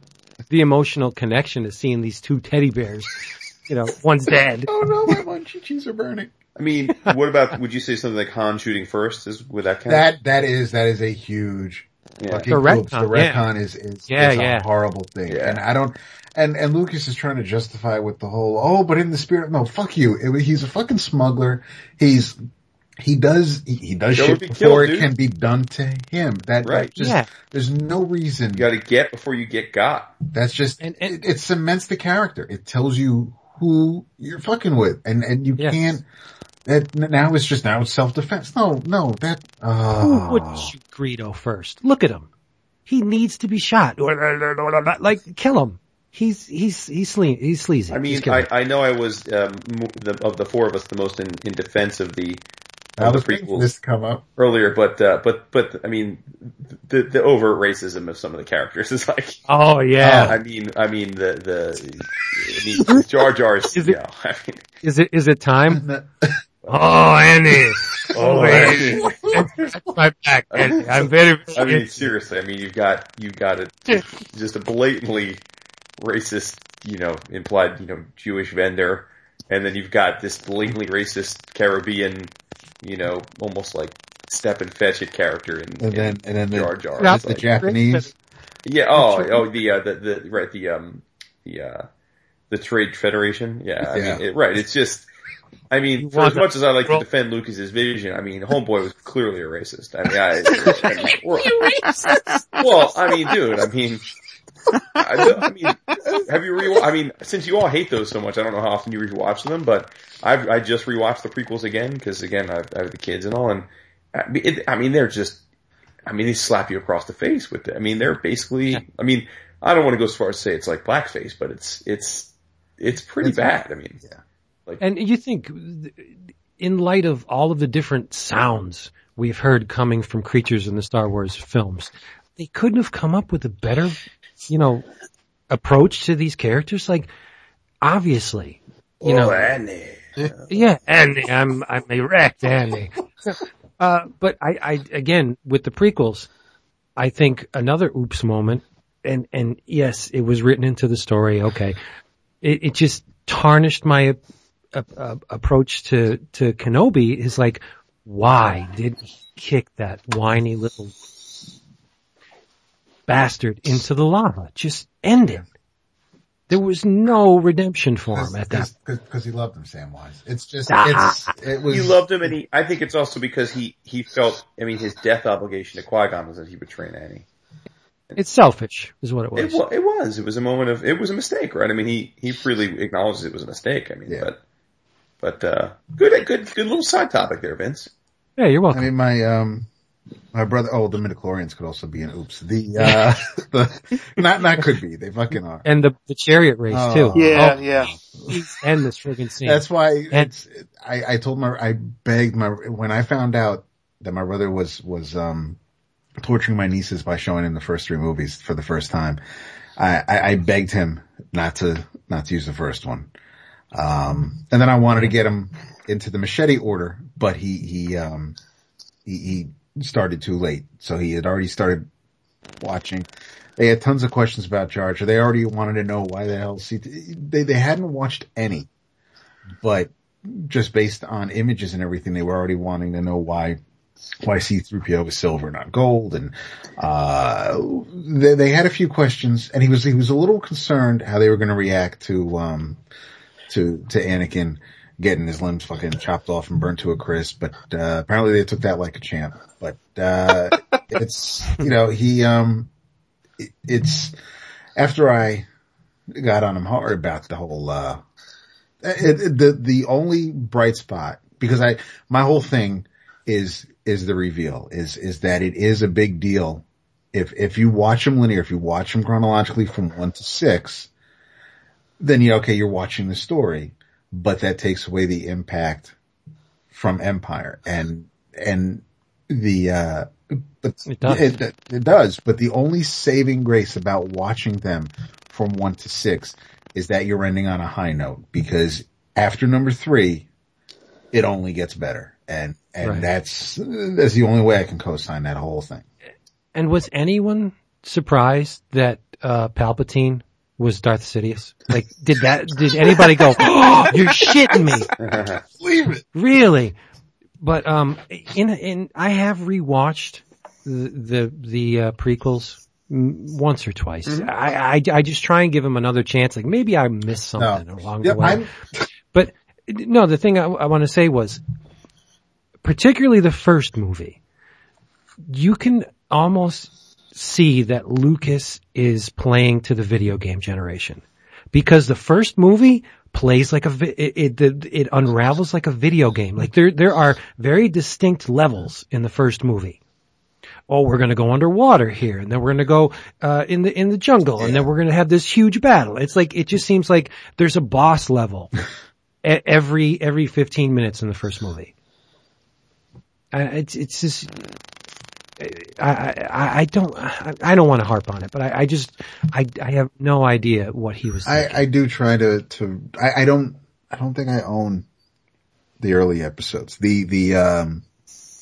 But I do, I think Spike, they'll be on sometimes every so often, and if nothing else is on, I'll usually have it on in the background, but, and every so often when my eyes catch the screen, it always seems to be when Obi-Wan is looking somewhere else when he's talking to his friend, the short order cook at the diner. And it's like, dude, you can't even, like, they couldn't put somebody in front of you because this is where you're supposed to be looking if you're looking in his eye. He's just,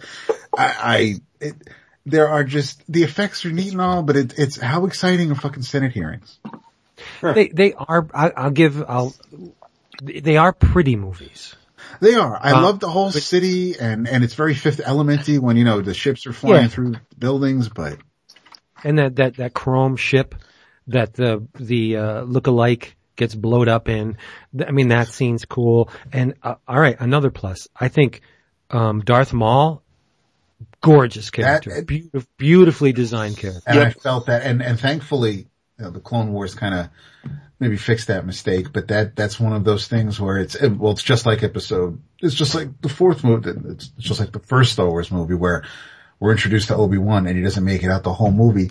Here's Darth Maul, and he's done by the end of the first movie. That bugged me. Me too. And I'll give it up for, Grievous. Another really neat design. Grievous was very cool. Yeah. For sure. With the Achilles heel, with the coughing and the wheezing, that was neat. Definitely. And the fact that he had four lightsabers. Yeah.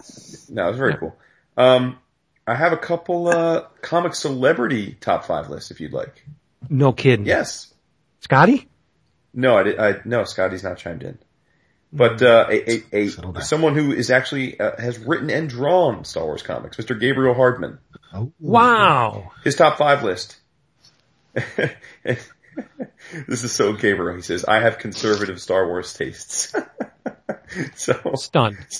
His top 5, I don't know if this is in any particular order because he doesn't number them.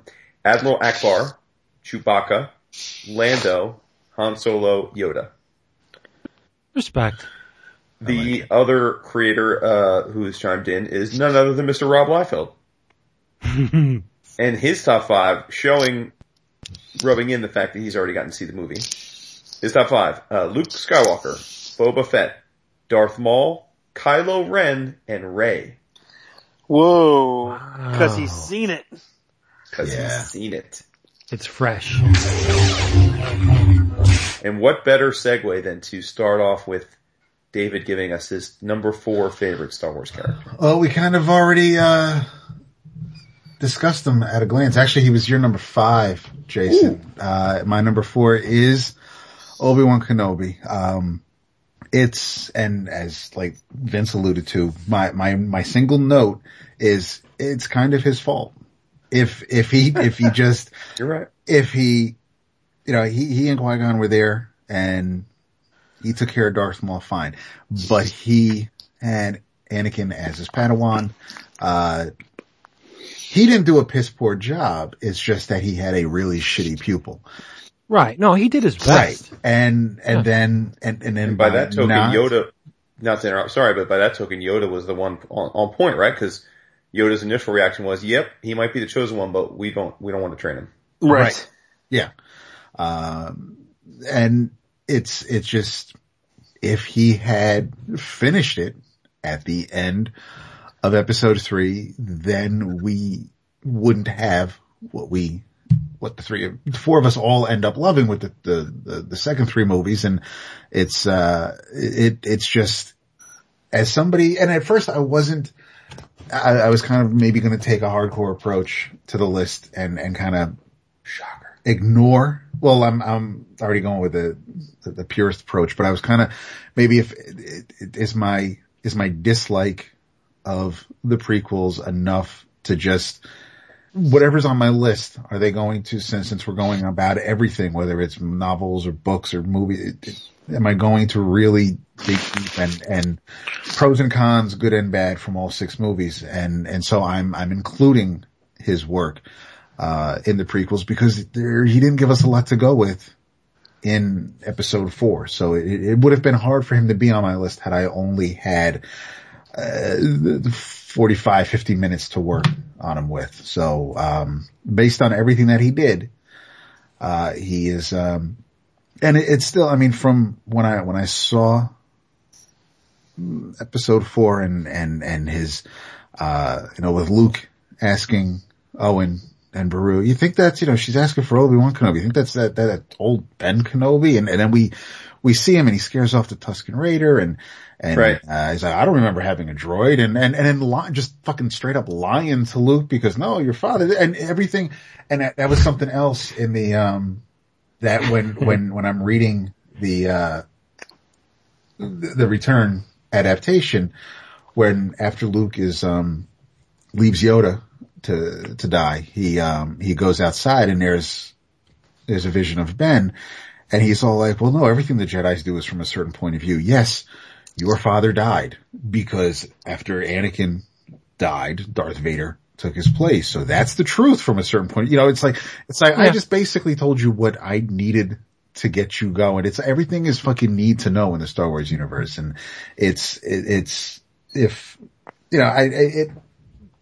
Ben really played a massive part in the whole thing. And like we were talking about with, talking Luke through the tunnel or through the exhaust vent and through the trench and then even later on and then showing up, at the end next to little ghostly Yoda. You know, it's just, he was there, and he is definitely, needs a home on my list. Yep. Hey Luke, here's your daddy's lightsaber. That smell? That's the charred remains of about, dozens of little tiny kids. Yeah. Hope you love it. Well, yeah.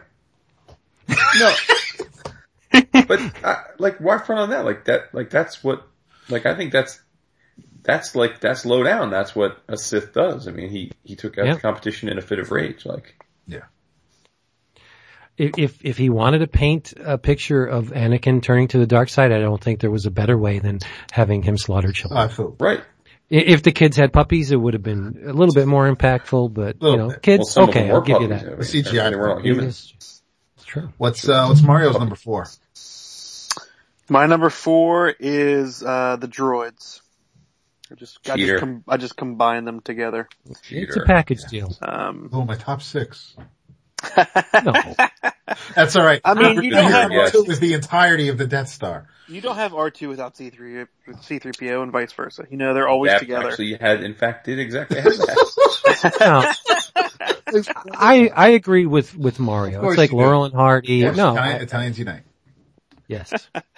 Good looking Italians unite. Yeah, as David said about R2, all the points he made, I had said that, R2 is the heart. And, C3PO is his, overly dramatic queen, that, and C3PO, we already talked about R2. Let's talk C3PO. I remember as a kid watching those movies, I hated C3PO. He really got on my nerves as a kid. And I think it's because he was so, so foolish, right? But as I got older, I really started to appreciate C3PO. And I mean, to the point that I think my favorite line in the original Star Wars movie is, listen to them, R2, they're dying. I wasn't fast enough. We didn't save them. Curse my metal bot. Like that's when he freaks out right there. It is the funniest thing in the whole movie as far as I'm concerned. But and you've got skinny little Anthony Daniels in there. I mean, who would think that there's a person in there? Cause he's so skinny. Yeah. Always bumped me out that he's got those fucking bars, like straighten out your arms. It's like that's the one thing I never understood is the whole, that whole design. Yeah. But yeah, the droids, they're the only characters that go through all the movies. And my understanding is that they'll be through all 3 of the new ones, I guess. Good. Yep. Nice. Although, if they kill R2, everybody's gonna be sad. They will be.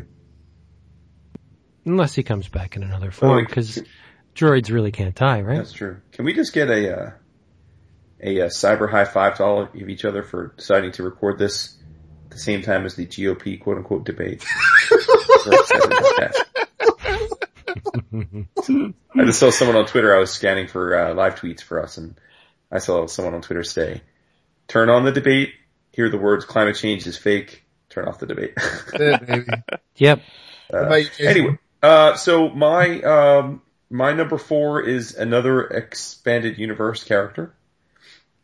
It is Mara Jade Skywalker. Yeah. Nice. We haven't Mario touched a little bit on the Timothy Zahn stuff, but those books are legit. Yeah.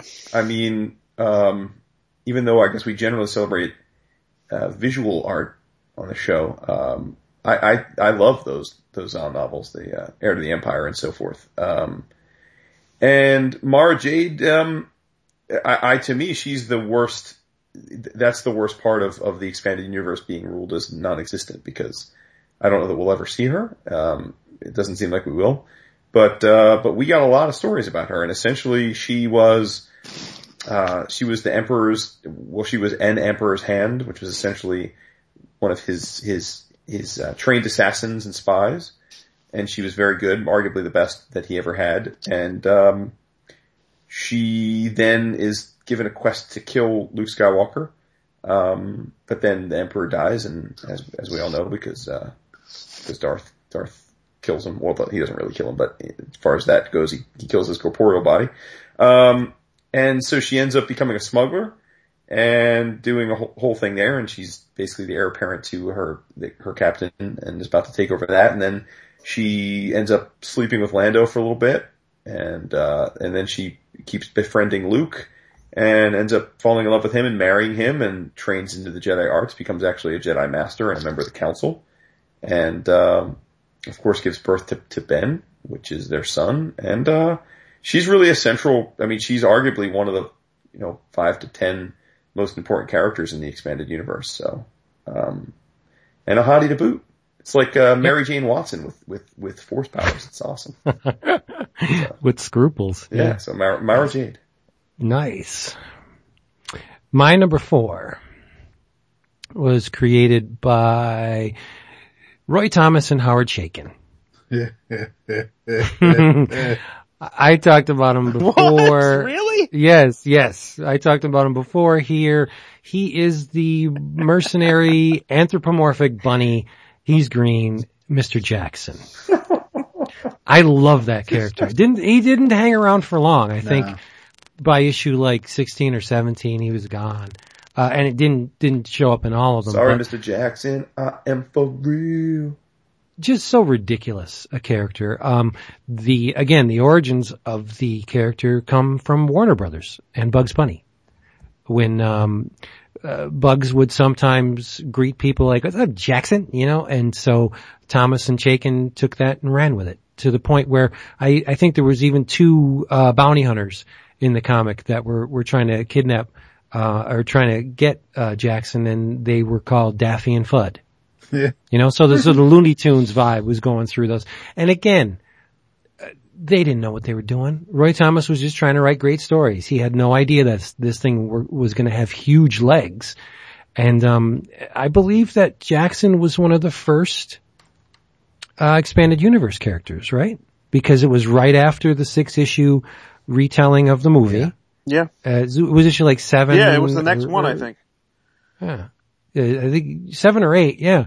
And he just stuck with me because what's more ridiculous than a green anthropomorphic bunny rabbit in the Star Wars universe? It just was crazy, and it just stuck with me ever since. And it's silly, and that's why I love him. Almost. It would be a hoot if Abrams kind of inserted him somewhere into the new movie. Just in the background in like a bar. Yeah. He was on one of the variant covers for the new series, wasn't he? Yes, he was. Yeah. Yep. Yeah, it's cool. A nice little, remembrance there. But yeah, Jackson. XXON. Yeah. Well done. Thank you. So, couple here. We have Mr. John, the anti-drummer. Trying to be a little bit of a wise ass here, I think. Number 5, Admiral Akbar. Number 4, Porkins. Number 3, Stormtroopers. Number 2, General Grievous. Number 1, Max Rebo. Oh, Max Rebo's cool. That's legit. Yeah. Mr. J. Cody. Number 5, Darth Vader. Number 4, Jabba the Hutt. Number 3, Black Suit Luke. It's amazing how many people are answering like certain costumes of a character. Like, yes, guys, like Luke is Luke. We're not talking about favorite Kenner action figures here. We're talking about favorite characters. I don't know. Yeah, we are. R2-D2, number 2. And number 1, Boba Fett. Can we talk about Boba Fett for a second? No, I would go so far, I'm about to blow some people up, is to say Boba Fett is by far and away the most overrated Star Wars character. Get lost. No. Okay. Oh, nice. I pushed the button. You just went through like all 5 phases. You just took my number 1. Yeah. You took my number 1. Oh, shit. Boba Fett was not overrated. All right, well, save it. Save it then. Let's get to the 1. Okay, you disagree. Okay. I'll make my case after. All right. Okay. I don't want to hear anything about the damn Sarlacc pit. Don't want to hear. For the record, I don't see how you can make Boba Fett the number 1 without absolutely adoring the prequels, which you don't. So. No, that's the whole problem. Can I please? That's the whole problem. Boba Fett was an anomaly. He was unique. He was mysterious. He was this bounty hunter that came into the picture. We didn't know much about him. Coolest costume in the Star Wars universe, by far, Boba Fett. Right? Then Mr. Lucas steps into the picture and sucks everything that's good about the character or unique about the character and just waters them down. Yes, all the stormtroopers are based on Boba Fett. That's ridiculous. That's playing to the fans, saying, oh, you love Boba Fett. Well, now you're going to love this even more because every stormtrooper is Boba Fett. It's stupid. It makes no sense at all why you would take this awesome character and make him totally, ununique now. He's nothing. All the reason why I don't understand how he could be in here, number one. But cool. I look forward to hearing that. Totally dismissed me. Well, all right. Now, it's your list, man. You do you. Now how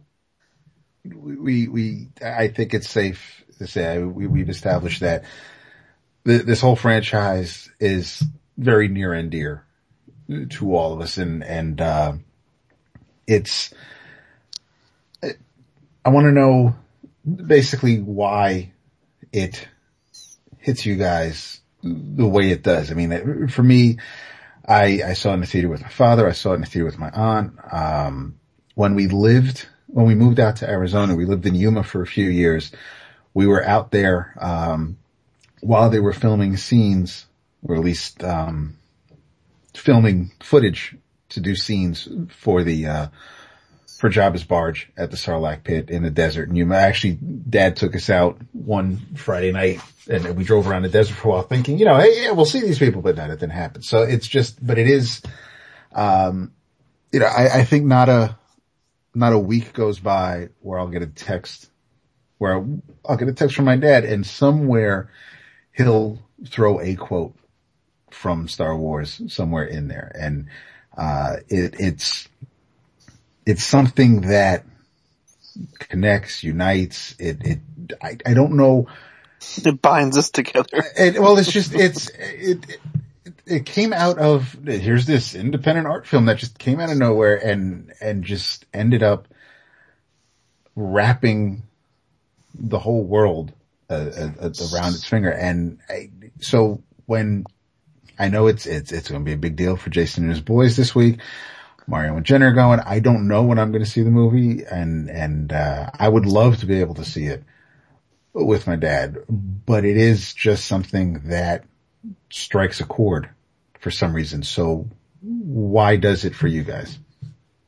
Go ahead, Vince. No, I just want to play on something Mario said about the original being almost like an indie movie. Like an art house movie, but despite not pouring a ton of money into the movie, everything is first class. And I think a lot of the appeal of the original movie comes from John Williams. Every piece of music that John Williams wrote for that, A New Hope is absolutely stirring.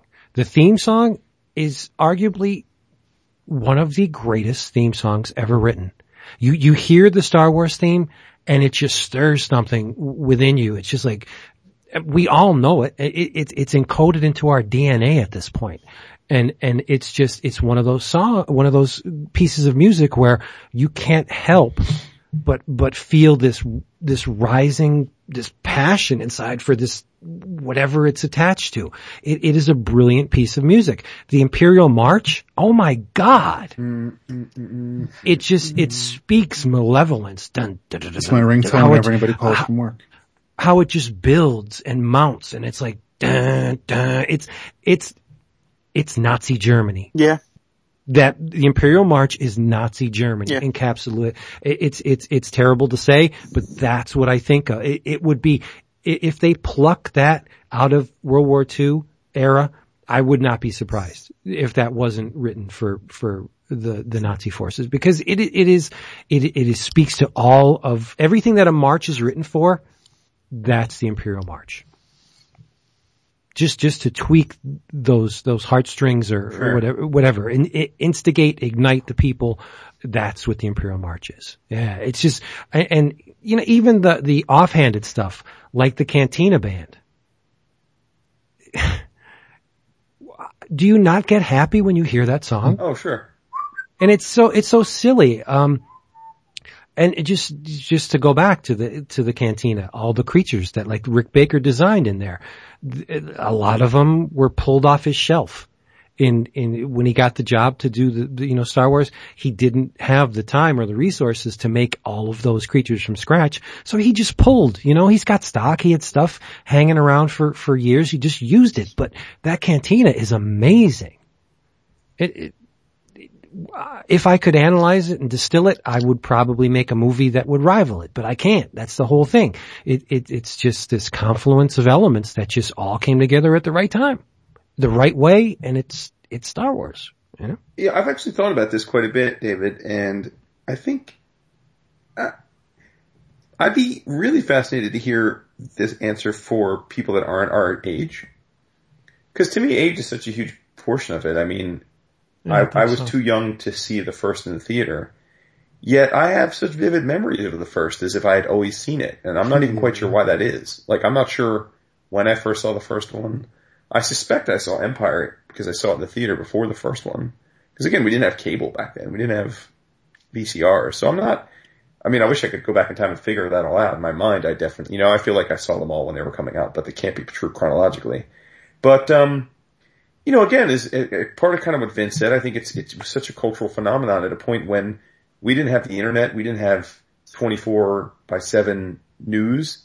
So when something was a cultural phenomenon, it was legitimately a cultural phenomenon. I mean, it was by word of mouth and just communal experience. And I just felt like every kid I knew was into the toys, and we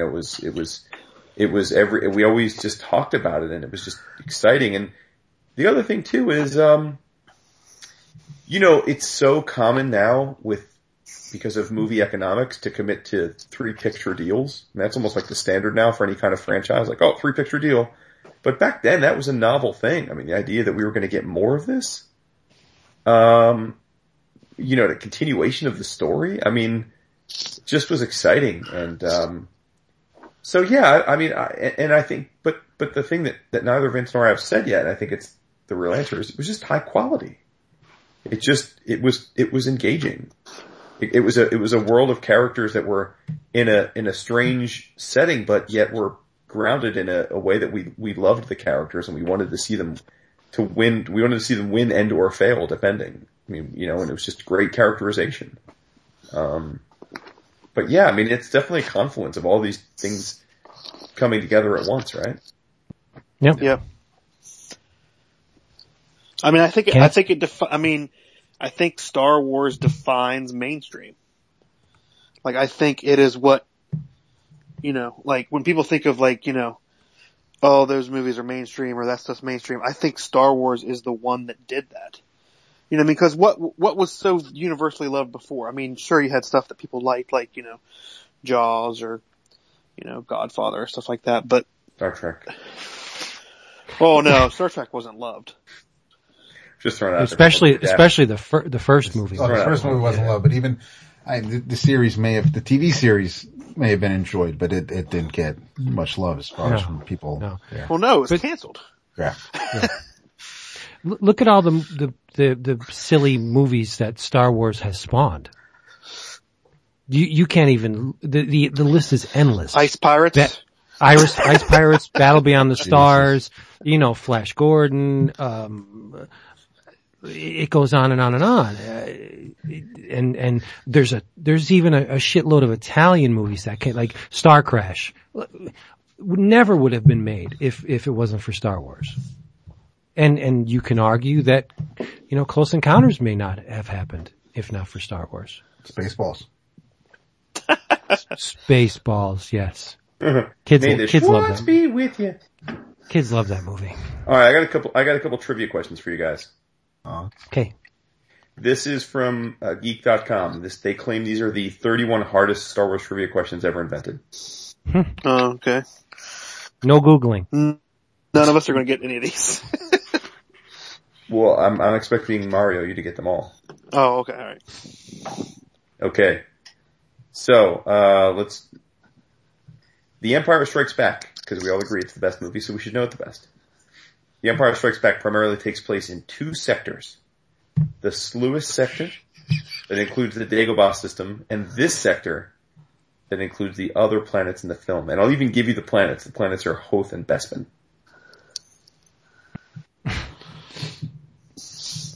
Crickets.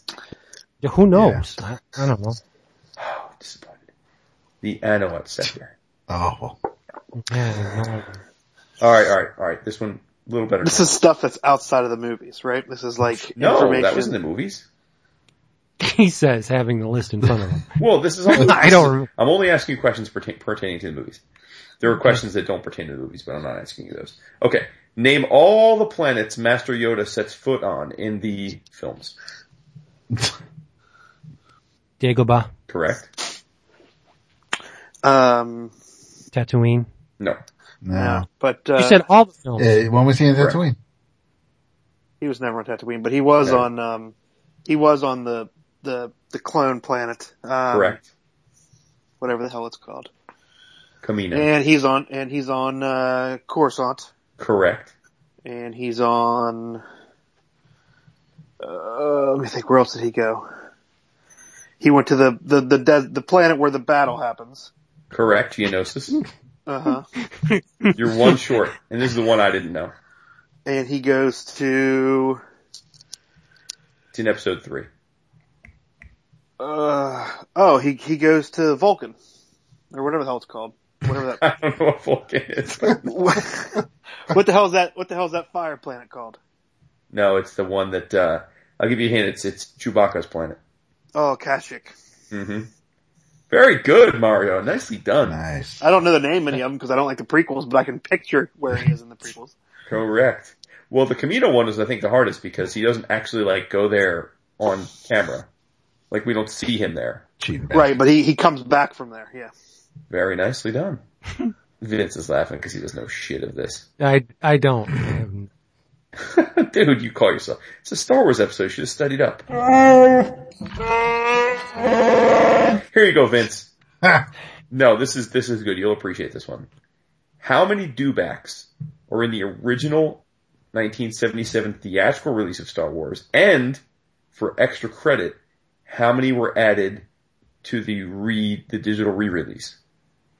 I think there's 2 in the original. Ding, ding, ding, ding. Yeah. And there's 5 in the re-release. Oh, snap! Respect. Good job. Dude, I love the dewbacks. That's why I asked you the question. Yeah. Okay, nice. Good job, Vince. Redeemed. Redeemed. Alright, let me see here.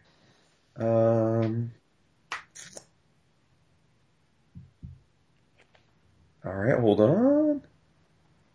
Okay. Wait. What Star Wars creature that we see in the original trilogy reproduces by spore? By spore. Mm-hmm. Akbar. No. Oh, that's spawning. 2 more. Sorry. Uh, Akbar milted on me. by Spore. In the original trilogy?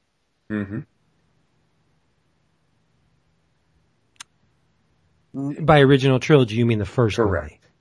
Yeah. Cause it's gotta be somebody from the cantina. It might be Nine Nub with his pussy face. No, wait. Is it somebody from the Max Rebo band? No.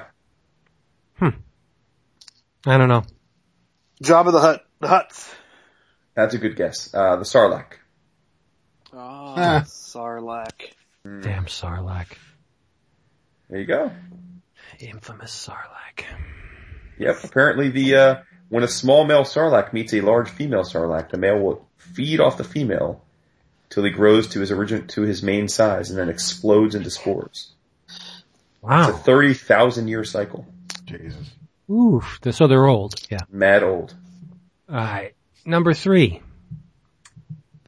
I cheated. Shocker. The droids. Like, no, but it's close.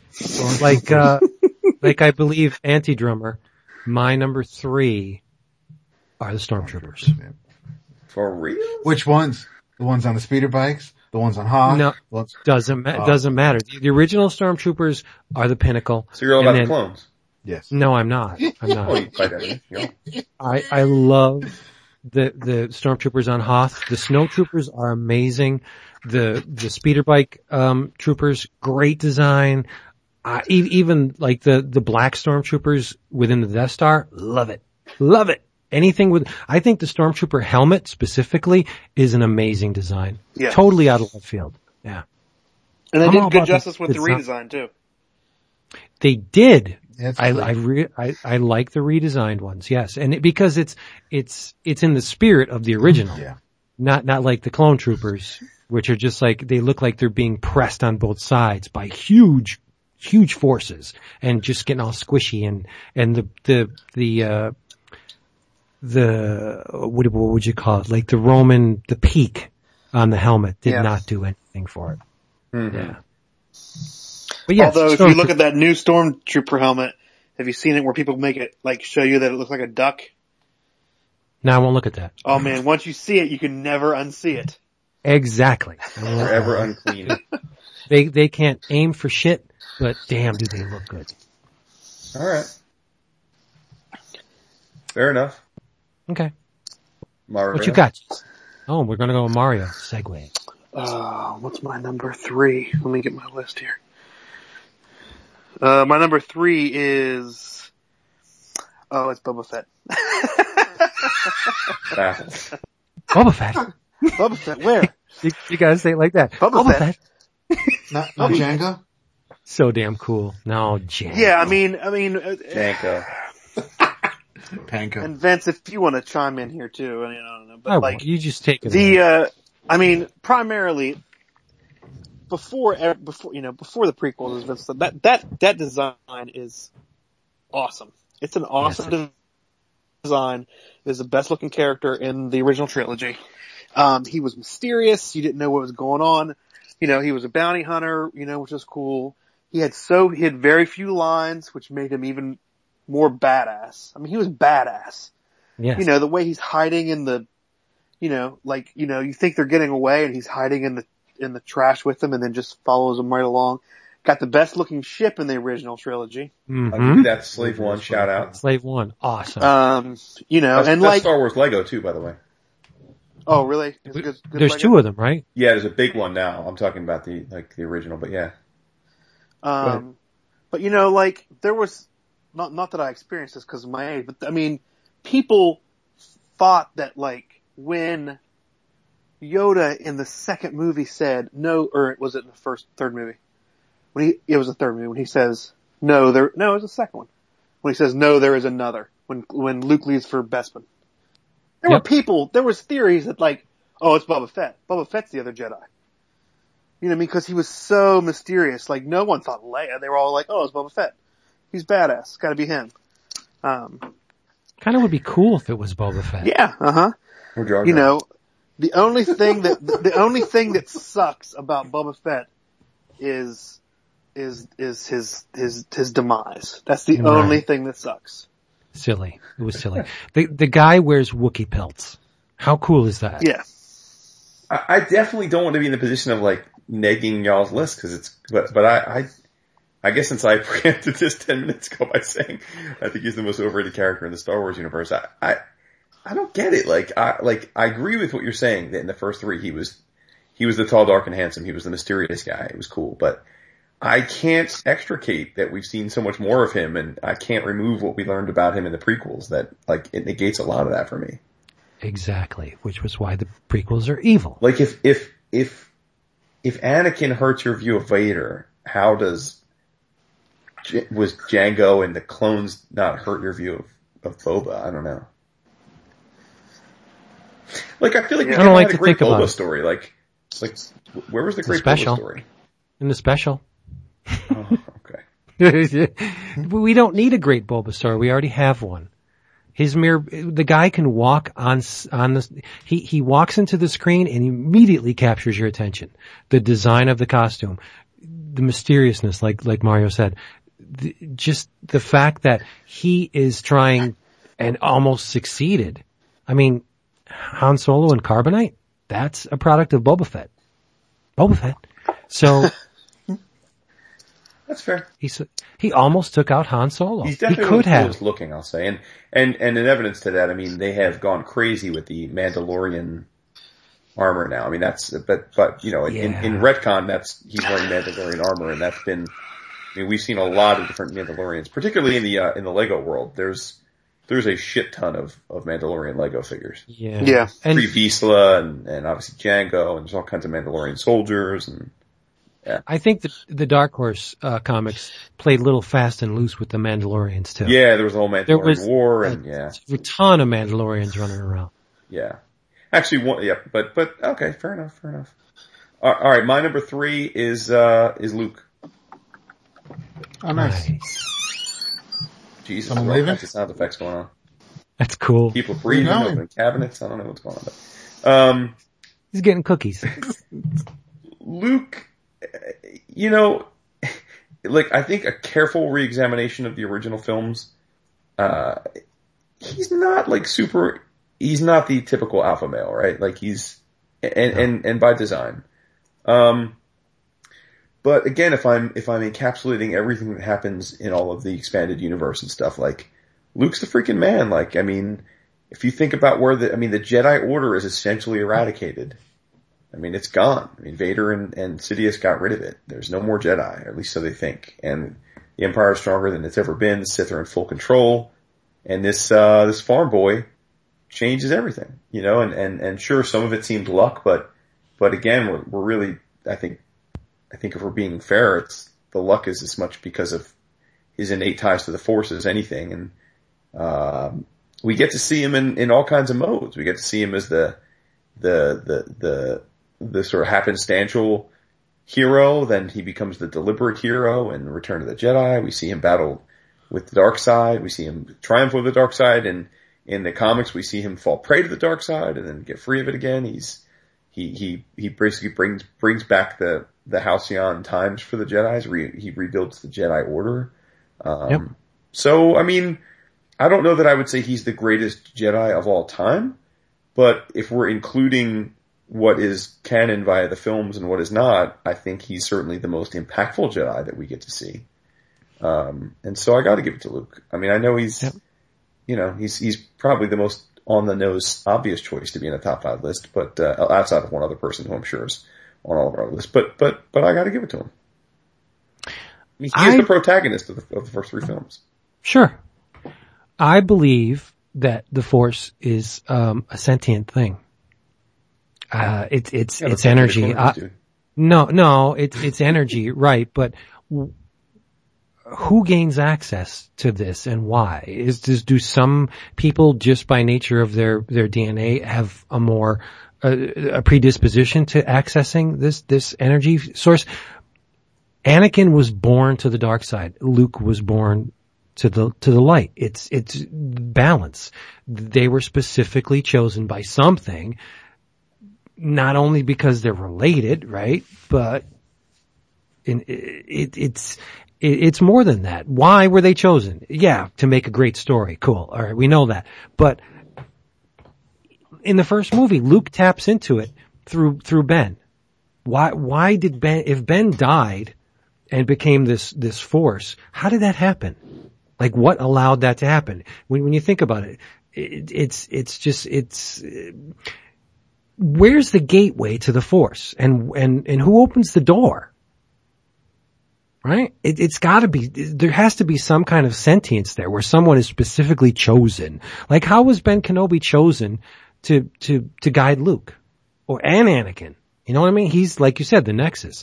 There has to be more than just, oh yeah, the Force, you tap into it, and if you can, and it makes you powerful.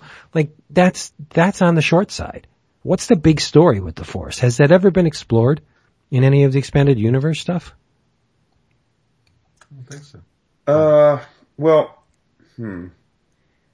a little, I mean, I guess it depends on whether you want to acknowledge the midichlorians is real or not. No, I don't.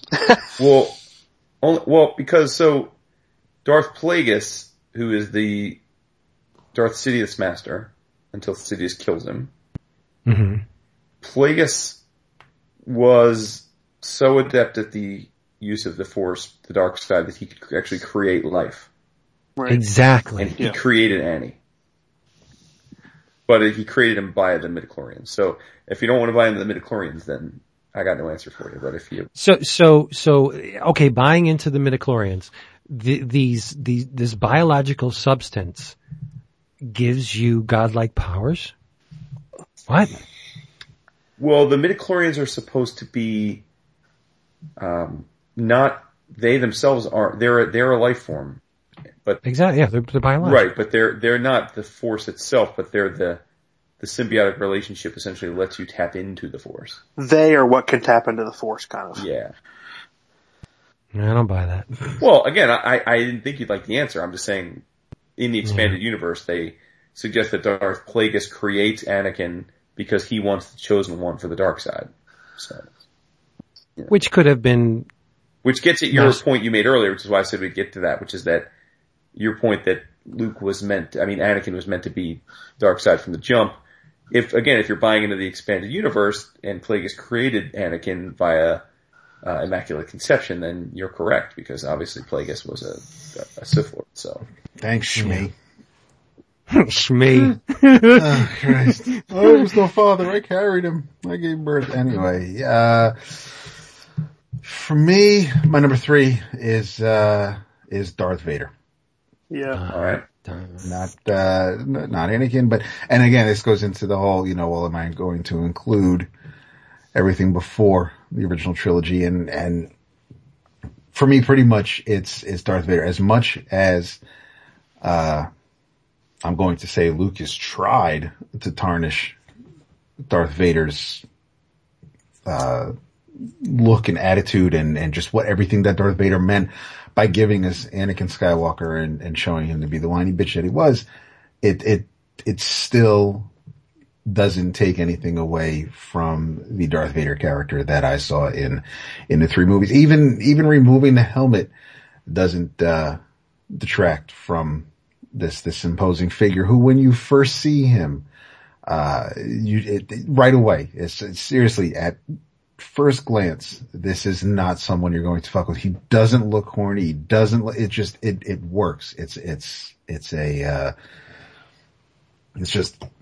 an image, and he, between Prowse and James Earl Jones,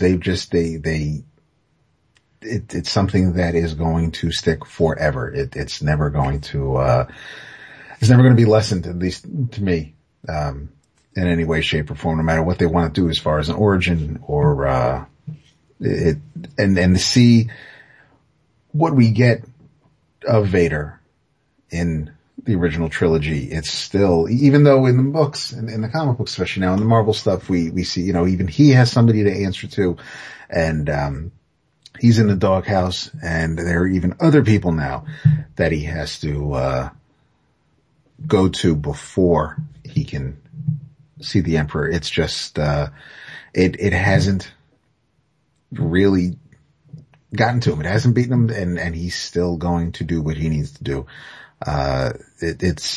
He's just something that, it really is a character that just works just based on appearance alone. And, it's to see, I was enjoying it's great seeing Han and Luke and the crew and everybody, but even with Darth Vader, there's nothing that takes away. It doesn't slow the story down. It doesn't, I want to go back to that. I want to see what they're doing. I didn't get enough Vader in the movies, and he's just a character that I think without him, none of this would have worked. Agreed. Yep. I think that. it's not that this is a surprising thing or not, but I think it's important listening to all of us talk about design, how important McQuarrie is to all this. Oh, yeah. Mm-hmm. Agreed. No doubt. And who didn't lose their shit when, I think it's Jedi, when they saw that helmet being lowered down? Oh. Yeah, that scene is just like, holy crap, look at his skin, he's nasty. Yeah, it was just, and the smoke, like the steam from was it Empire? Yeah, it was Empire. Yeah. That scene is just like, wow, it's, he's in bad shape. Yeah. But he is one of the greatest villains ever. And it amazes me that a movie that was created as an homage to all the cliffhanger serials of Days Gone By became more popular than all those serials combined. Mm-hmm. I mean, just culturally woven through the fabric of everything that has come out since. It's insane when you think of what one man did with that first one. Just jeebus. Yeah, crazy. How do you step in something like that? I don't think lightning's going to strike like that ever again. I agree. Yeah. What number are we on now? 3? No, we just did. Oh, so we're on 2. We are, but before we do that, I'm going to tell you that Josh Cruz's top 5 are Yoda, R2, Chewie, Vader, and Han. And our man Kelly Treviad Williams, shout out to Heroes Con. Han, Leia, Lando, Chewie, and Vader. And our man Ray Wagner, Ahsoka Tano, Asajj Ventress, nice. Captain Rex, Darth Maul, and Darth Vader. I like the eclectic mixes people are offering up. Yeah, there's a preponderance of newer characters in that list, which is kind of cool. One more, Dennis Menard, dot him in. Number 5, Darth Talon. Number 4, Kit Fisto. Number 3, Ahsoka. Number 2, Obi-Wan. And number 1, Yoda. No one has said Captain Cody yet. That's true. Yeah. That's true. How about video games? Star Wars video games. I am loving the hell. I went back and am playing Lego, the complete Star Wars. Oh, nice. Oh, those are great. Yeah. It's somewhat rocky road. For every good Star Wars video game, there's like 10 bad ones. I loved Shadows of the Empire. Yeah, you and a ton of other people too. I played the shit out of that game. Yep. So much so that like when I was thinking about my list, I was like, do I put Dash on the list of characters? Because I love that game. But then I thought, he's just Han Solo. Kinda. Yeah. Cool ship though. Yeah, totally cool. I think the ship is really cool. My favorite Star Wars video game has to be Battlefront 2. Nice. I think it's flawless. And I have not been hearing good things about the new Battlefront. I think it's hella fun. Oh, really? You have it? Yeah, we play it all the time. Is it really good? I mean, it looks great. It's a very limited, closed universe, multiplayer shooter. It's not, like, there's not, like, a lot to it. It's just a couple different sets where you can go and play capture the flag, essentially. Oh, that was the great thing about 1 and 2 was capture the flag. It's awesome. Yeah. Yeah, I mean, it's not my type of game, so I don't like, but I mean, my kids love the shit out of it. I mean, they play it with their friends online, all day long if we let them. So, it looks, I mean, the looks are just impeccably flawless, but, so yeah, it's cool. Can you pilot the AT-AT in Battlefront? Your version? No. On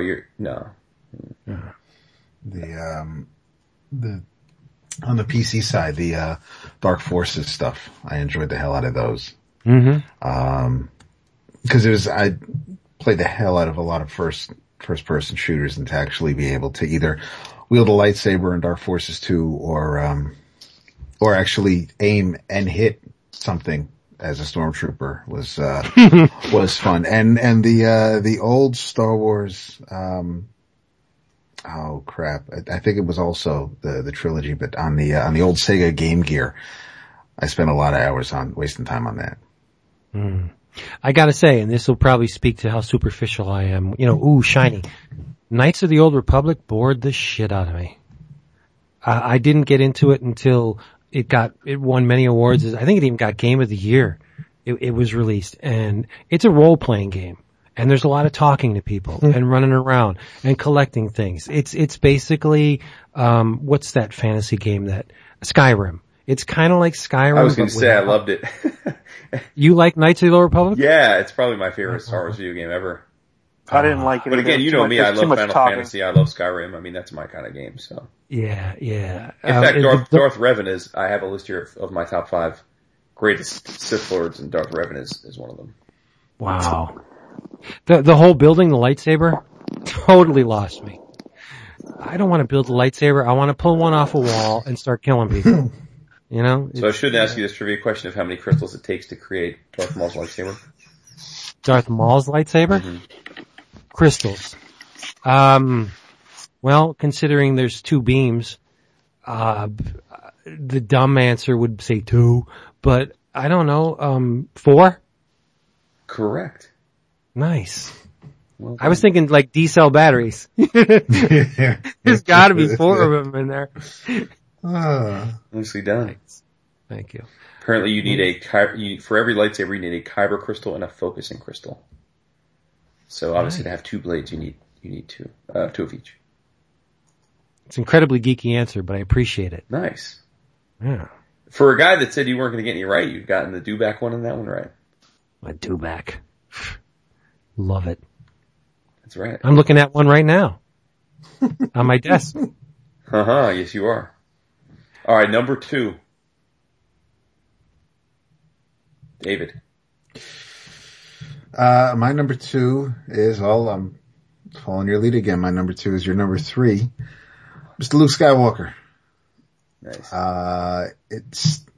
At first I feel like, my man's naive, has been lied to pretty much his whole life with his aunt and uncle, his teachers, be it, Yoda not so much, but Ben definitely just gave him the little bit of it, just gave him just enough to get by.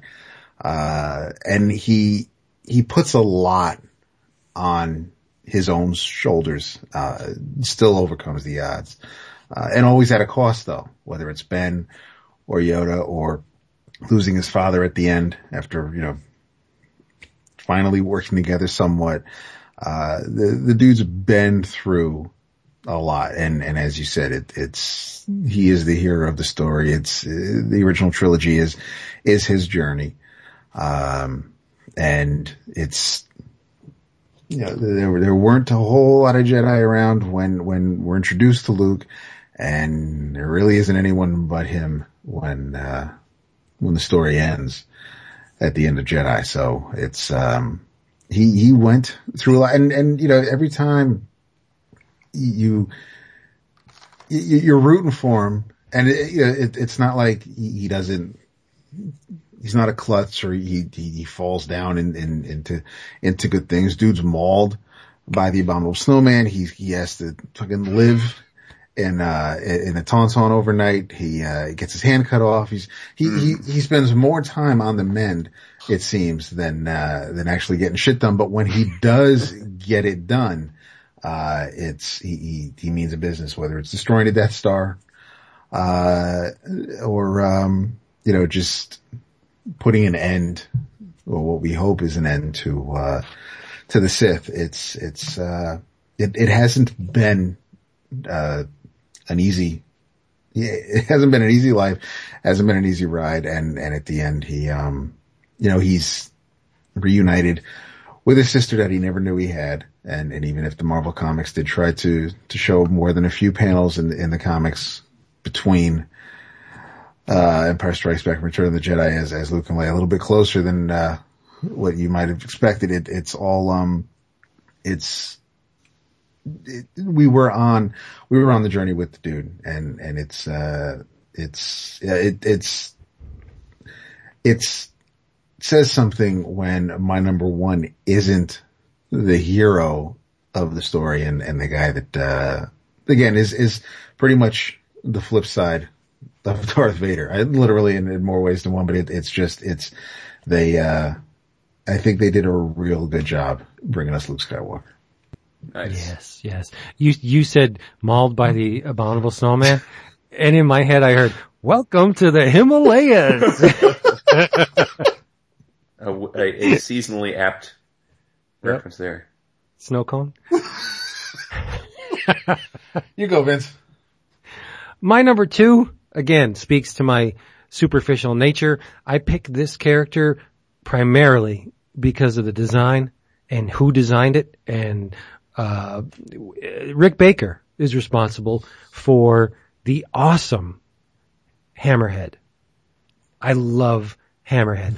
When I saw him in the cantina, I yelled. I remember saying something, I bought the action figure, and I would be constantly on the hunt for variations. Like if the tunic was a little bit of a different color blue, I bought it.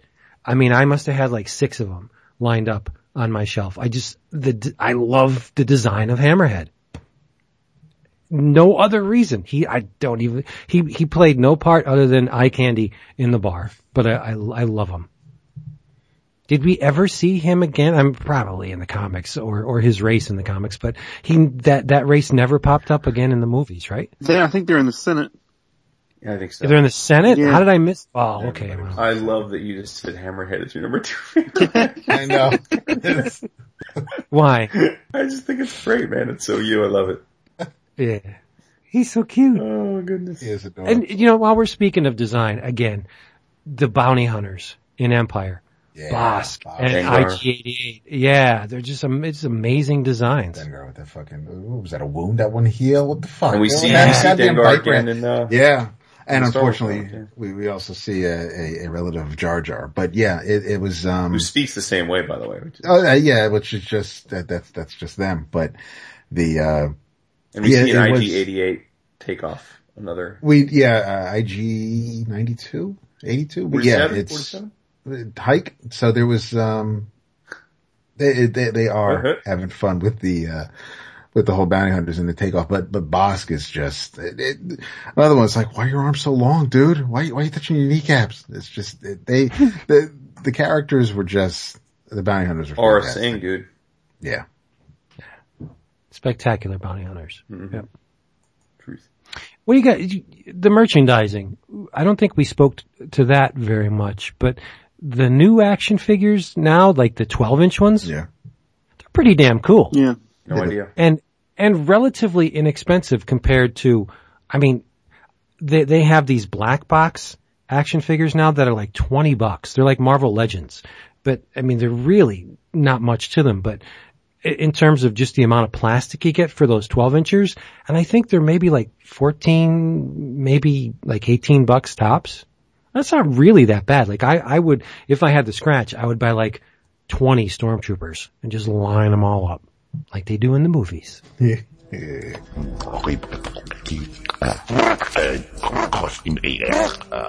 Who you got, Jason?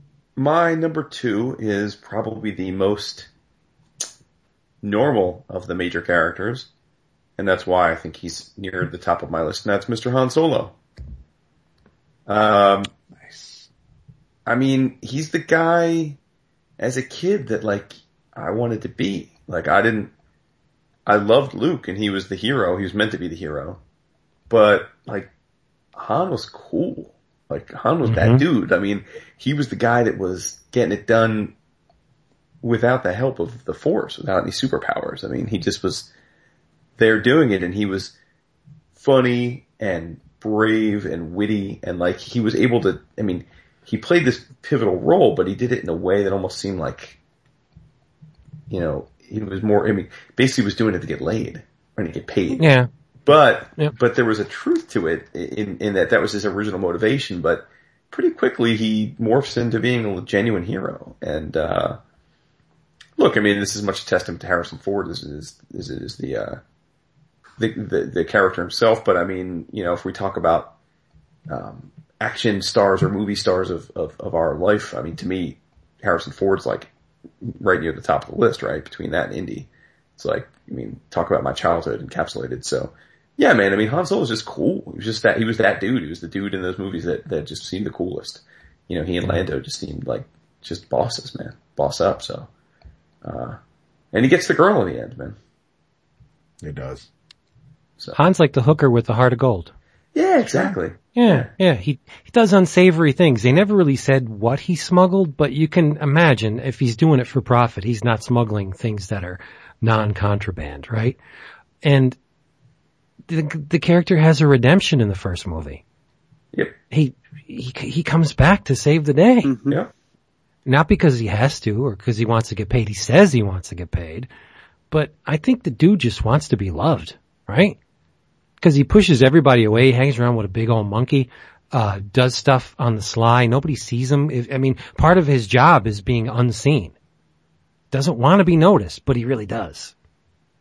Yeah, because he gloms on to Leia. And I guess you can argue that he got her because if he didn't, it would be really creepy, incest kind of story. Right? Right. You know, the two love interests, one is her brother. So you can't have that. So we'll go with the other guy. But he just wants to be loved and accepted. That's cool. He saves the day for the right reasons. Yeah, he is cool. I like Han a lot. Nice. Yeah. Who didn't go? I didn't go. Mario. My number 2 is Vader. You know, cause he's a bad guy and he's a black man, according to some stuff I saw on the news today. Did you guys see that article? That woman that, was it someone that was she on Fox News? No, who was it? Of course. Some woman was like, Star Wars is racist because the bad guy is a black man. Huh. Well, voiced by a black man. James Earl. Yeah, right. It's kind of ridiculous. Anyway, what does that matter? It doesn't. That's the point. Yeah, but Vader, I mean, he's arguably the greatest cinematic villain ever. You know what I mean? He's Doctor Doom. You know, like he's everything that's awesome about Doctor Doom, and he's everything that's awesome about Dracula, and you know what I mean? He's like all these great archetypes combined in this one badass, half robot, half man, you know, that evil piece of shit. You know what I mean? And the reveal in Empire Strikes Back is just, you know, it's cliche now, but it's, if you see that with fresh eyes, that's awesome. Not back, way back when it wasn't cliche. It was like, what? Right. Because we didn't have all the, like Jason said, all this media blitzkrieg. I didn't know Vader was going to be Luke's father. I had no idea. You know, and then he redeems himself in the third movie, and, you know, it's the only, you know, we were talking earlier about how in the prequels, like every decision that Anakin makes is horribly selfish. And I would, you know, if you're looking at the arc of that character, you know, the decision his last decision is the one that, you know, is not selfish, and it's to save his son. You know what I mean? And it's, you know, it feels like almost like I've had enough of your shit, Emperor. I'm over this. You know, and. But it could be construed as selfish. Because the person he's saving is his blood. What if Luke wasn't his son? Would he have saved him? Would he have done the right thing? Who knows, right? Right. But there's a moment of doubt there because he is saving his progeny. So it could be construed as a selfish act too. I don't know. We wouldn't be having this conversation if it wasn't for those damn prequels. Yeah. But yeah, that's my number 2, Vader. Nice, respect it. And he's got a built-in cassette deck. It's true. He can rock out without even, you know, right in his chest.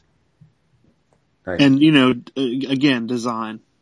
Yes. For and sure. the original McQuarrie design is also amazing. Like the more angular, like skinnier, The jaw. you know, mask and, yeah. What is your guys' like, do you have a favorite non-movie, like, you know, whether it be not necessarily comics, but like something Star Wars related that is your favorite thing? Like a Lego, you know what I mean? It could be anything. It could be a Lego, it could be a t-shirt, you know what I mean? Something you've had in your life that, you know, like some kind of Star Wars merchandise type thing you had in your life that you absolutely like loved. Or something you didn't have that you maybe coveted or. Oh, there's a lot of shit I could have coveted. The one thing that I owned for many, many years, and I might still have it somewhere, is the original audio adaptation on 8-track. Nice. That's cool. Wow, that's a really good question. You know, guys, even though I had collected Star Wars toys as a kid, I mean, I have to say, I think for me, the G.I. Joe and Transformers superseded it in terms of toy collecting for me. Yeah. So there's no toy, like I don't long to own any of those toys, go back in time for those, but, we own pretty much every Star Wars Lego in the house, and again, they're for my boys, but like I bought them for them. And I would say the one that's the granddad that rules them all, and they don't have it, and they would go crazy for it, is the Death Star.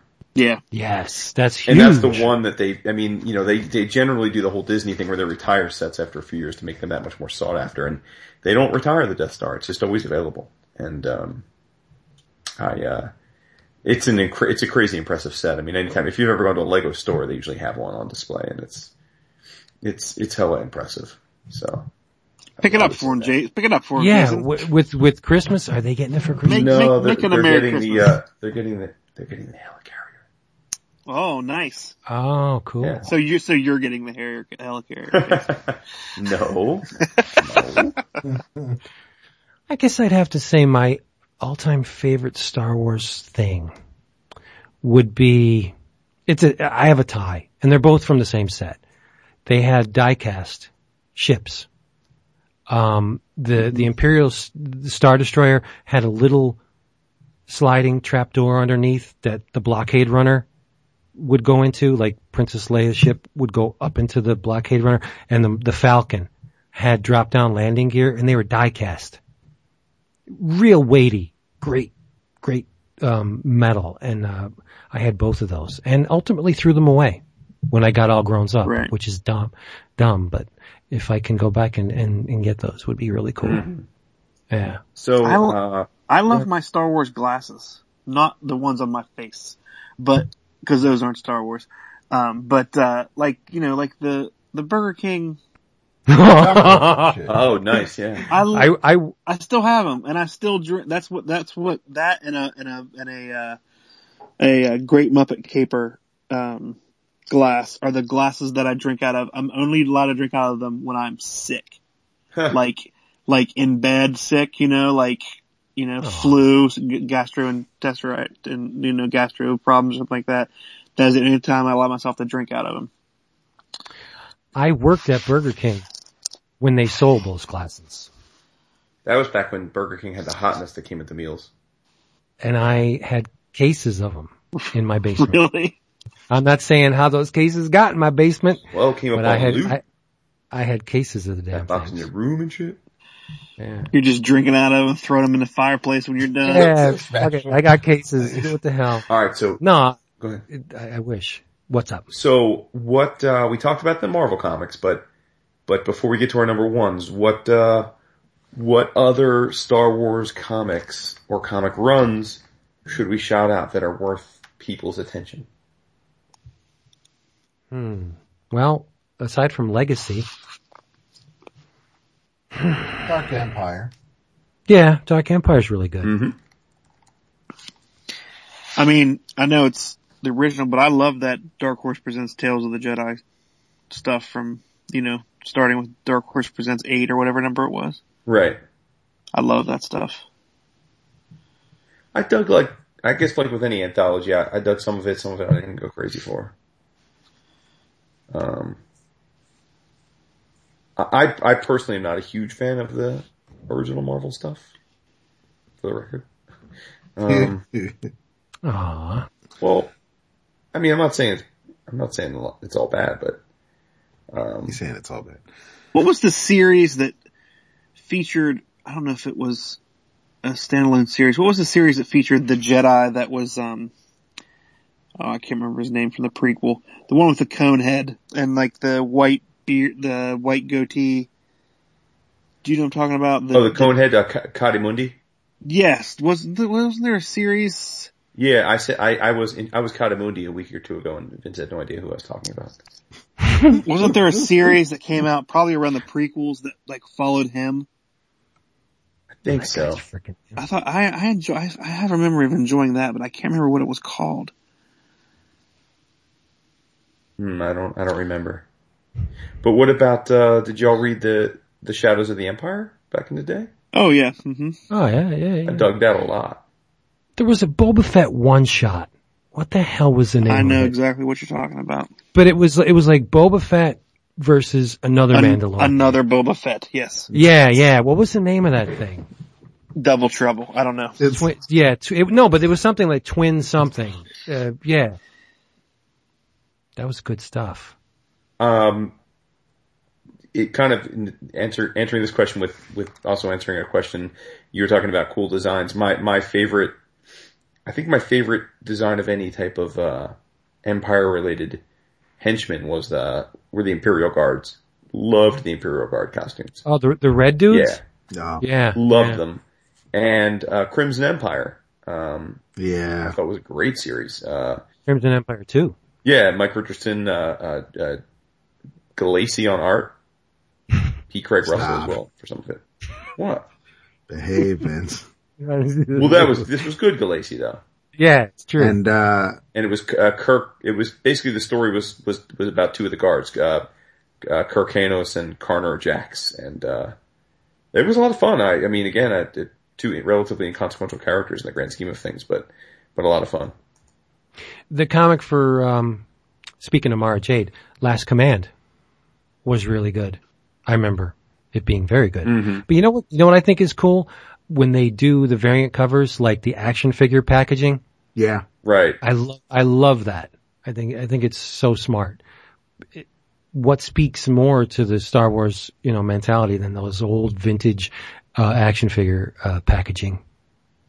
Yeah.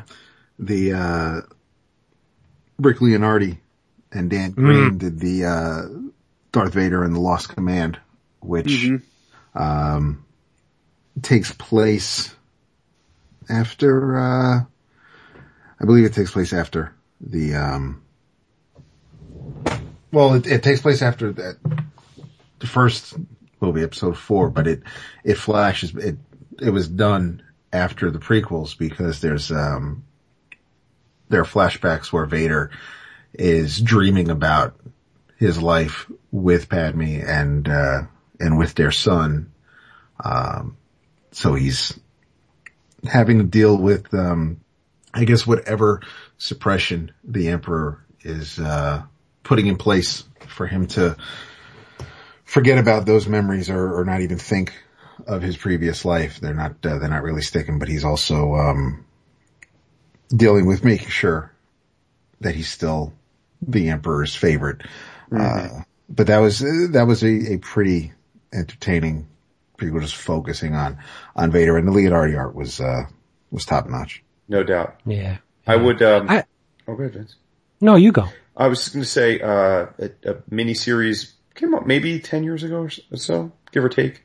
Dark Horse, written by Ostrander, with, I think Doug Wheatley on art, and that was, Purge. Mm-hmm. And it was, basically the story of the specifics of the Jedi, Purge. We all know that after the movies, Darth Vader goes on to essentially eradicate the world of Jedi, the universe of Jedis, and, this is the story of him actually doing that. So if you want to see that in action and don't want to leave it to your mind's eye, that's the place to go check that out. Yeah. Silly of me, but I forgot the Tag and Bink stuff. Yeah. They're a lot of fun. These two goofballs. And they pretty much run into every major character in the Star Wars universe. And it's so silly, but it was a nice change of pace. True. From the doom and gloom. Did you read any of the Infinity stuff? Do you remember that, like, what if? No. Kind of. I did read a little bit of it, but I don't know that I would put it up there. I don't remember very much about it. It just popped in my head. Don't like the figures very much. The Infinity figures. I haven't started it yet because I have not caught up on Rebels, but Marvel is Kanan the Last Padawan is a series which I'm not, because I'm not so steeped into the cartoon. I'm not sure how it compares to the character in the cartoon. Mm-hmm. And Marvel's not hanging back on the collected editions. Oh no. They're flooding stuff. I mean, you look through the previews, the Marvel previews, and there's literally like 2 pages. Dude, they have a droids omnibus. Yeah. That's crazy. They're getting it out. They finally found an omnibus I'm not going to buy. There's money to be made. Yeah. One more I'll shout out is Rogue Squadron. Nice. I have that, but I never read it. That was back in the day. That was when I was in college. But yeah, I mean that's, as you might imagine, it's more about the fighter pilots. It's the X-Wing pilots, but it was very well done and it looks very, very pretty. Gary Erskine did a bunch of it.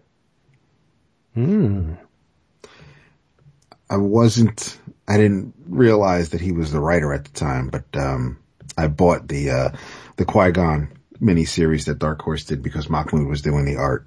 Oh, wow. That was pretty fun. I don't think I ever did that. It was part of the Humble Bundle, but yeah, it was, it came in a few years ago. Well, obviously, but it was,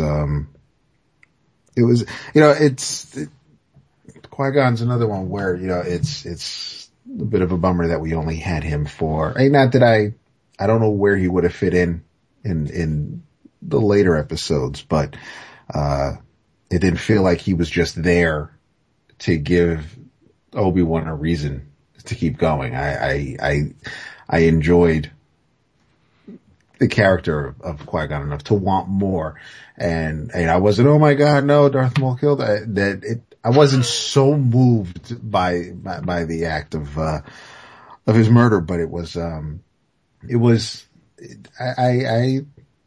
didn't want to see him go just yet. So, but I thought Liam Neeson did and it's, fucking Liam Neeson in a Star Wars movie that I would have never thought. Right. I mean, you guys mentioned it right at the start of this topic, but I think that just to reiterate, Dark Empire to me is the number one. I mean, that's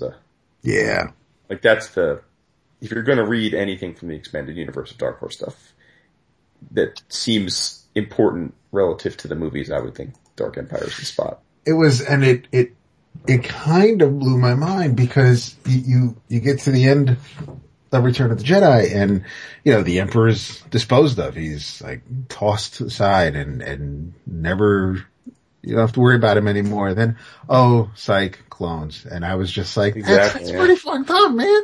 I mean, and even the cam art was pretty spiffy, and that wasn't what I was expecting. I mean, you got the Dorman covers, and then Cam Kennedy's art is not really so, it wasn't what I was used to after the whole Ron Friends era and the Cynthia Martin stuff on the Star Wars book from Marvel. But as far as the story goes, that was pretty cool. It was a great way for Dark Horse to kick off they're taking on the new franchise. Yeah, and you said Dave Dorman. We got to give it up for Dave. You read about that. Definitely one of the preeminent Star Wars artists. He's up there. Yeah. Mm-hmm. Yeah. All right, here it is. It's time. Our number one Star Wars character of all time. And we will go with Vince first because we know his answer. Go ahead. Boba Fett. Boba Fett, where? Which one? The only one. Captain When I was Rex. eaten by the Starlight. Love Captain that Rex. character. Love it. No.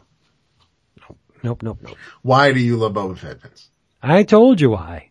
The mystique, the dangerousness. I mean, he threatened Han Solo and he almost sealed the deal, with Han Solo. He fulfilled the mission. He captured him. Yes. Only to meet an untimely end in a giant spiked anus. But what do you have to take the good with the bad. Design wise, flawless. Definitely my favorite Star Wars character. I was like, is that a missile on his back? Is it a fucking jetpack? What was cool I know, it doesn't matter.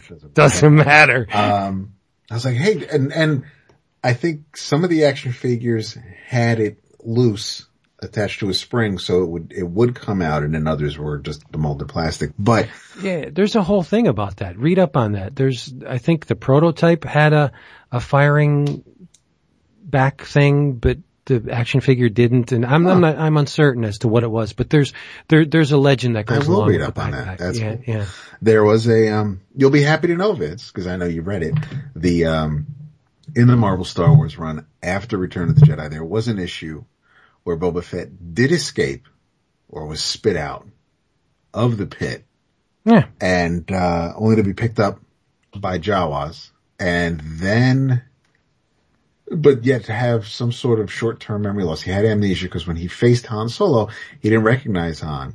and Han was going to save him, but Leia called out to Han, and then that triggered Fett's memory. And as he was going to then shoot Han as Han's escaping the vehicle, and then the vehicle ends up going into the Sarlacc. So either way, he's still at the end of the story. He's out of the Sarlacc pit, but now he's back in the pit, now with a truck full of droids and little short droid thieves. But who wrote that? Was it Joe Duff? I will find out. Before we finish. So that's my answer, Boba Fett. All right. Jason? Sorry, Jason. Well, mine is Vader. It's my number one. Why are you laughing? Why is he laughing? You're cute. Mine is Vader. It's my number one. No, I mean, my boo. we already covered Vader a decent amount, but yeah, like Mario said, he's the chief antagonist of the films, which are at the epicenter of our love for this universe, and I think if you go and look at many of the stories that we just rattled off of other comics worth reading, he's in many of those, not coincidentally. And I definitely think that even though I'm not in love with his backstory, it doesn't change the fact that, dude was the absolute dope scene.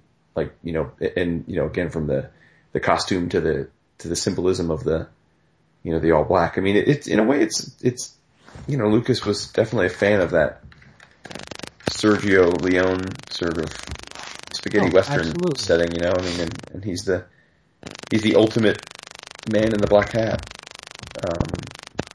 Just seemed really capable of anything. And what's interesting is that we don't really see him, like in the films, his power and his capacity for evil and his capacity for destruction are alluded to simply by his reputation and just how fearful everyone around him is, even the people that are part of the Empire. But we don't really see it. Like, we don't see it in action. We don't see him laying waste to many people, really. But Dude can choke your shit from across. Yeah, right. But we see him take out individual people that dare upset him or disappoint him, but we don't see him again. We don't see Darth taking down a squadron of Jedi, right, or things like that. And that's right. But we do see it in other places within the universe, and probably one of my favorite things about Vader Down, frankly, was that we get to see, Vader take down basically a battalion of rebel forces like it's nothing. Like, he's just standing in the middle of that group, and he's just like, whatever. And the rebels even know it. I mean, they're like, all right, we need reinforcements. They're like, one battalion's not going to be enough for Darth. In the movies, though, not the greatest TIE fighter pilot. He gets things in it. It's all true. Yeah. Out of control. He can really turn that knob, though. He turns that knob real well. Yeah. Well, Vince, I mean, you said you're behind, but in Vader Down, I mean, the whole premise is he's essentially this kick-ass TIE fighter pilot, and he's taking out all these rebel ships, and then Luke literally rams into him with an X-Wing. And that's why it's Vader Down. They both crash and land on this planet. But no, I mean, Vader's the man, dude. He's that dude. He's that classic film villain. I mean, in my lifetime, probably the best film villain. It's in his final moments, he's more of a hero in that one movie than he was in the first three when we're introduced to him. Jesus. And that's the other reason. Right. He has an arc, a redemption arc, which seemingly shouldn't be the case. I mean, for someone that's done that many horrible things, but it's believable. It really is in the context of those films. And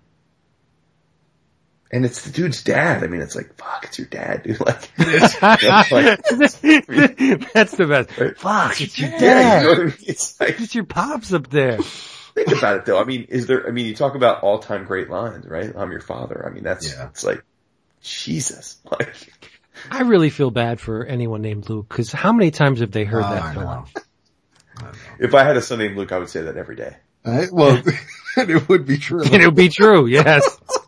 I would. Dad, stop. It'd be like the Coral meme. Dad, please. He's your dad, Coral. Oh shit. I made David laugh. Oh, my job here is done. That's it. Good night, Wisconsin. All right. Oh, who else has a number one? Who's next? It's me and David. David, you want to go? Or I'll go?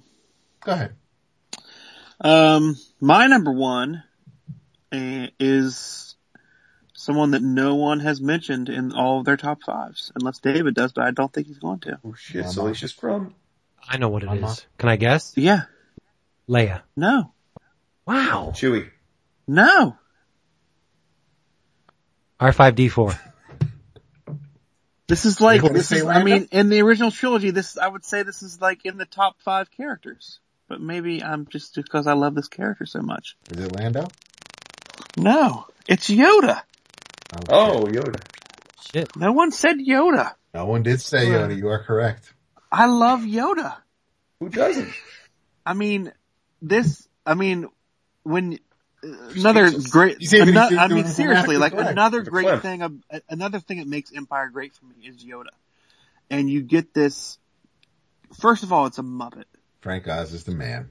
And, as a kid that grew up my love for the Muppets is as strong as my love for Star Wars. You know what I mean? Like I love the Muppet stuff growing up. So, I'm watching this movie and there's this Muppet. It sounds kind of like Miss Piggy. Yeah. because yeah, because it's Frank Oz, Mm-hmm. and I mean, I remember the first time I saw him, and I don't know if this was some kind of subconscious thing based upon Frank Oz being Miss Piggy, but like, I didn't know, like, is it a female? Is it a male? I didn't know at first. And there's that great, you're working through that reveal of, it's a great reveal of, that's, cause he just thinks it's some local that's going through his shit, and eating his pepperoni stick or whatever that is. And it's, there's that reveal of, you're Yoda. And he's like, yeah, and he's this 900-year-old, the greatest of all the Jedi masters, and here he is, hiding out on this planet, which, probably hiding out so that no one, Vader couldn't chop his head off like one of the kids. And, he trains Luke, to be great, and then he shuffles off his mortal coil and, vanishes. How come Obi-Wan and Yoda are the only ones that kind of like vanish when they get killed? You know what I'm talking about? Like, Yeah. Qui-Gon doesn't vanish. Nope. Power of the Force, dude. Cause they're so strong in the Force? Yes. Okay, I'm glad you know that, Jason. You say I'm that going with, with it. I'm just you going say with that it. I with don't know. such, It's It odd. looks damn cool though. yeah.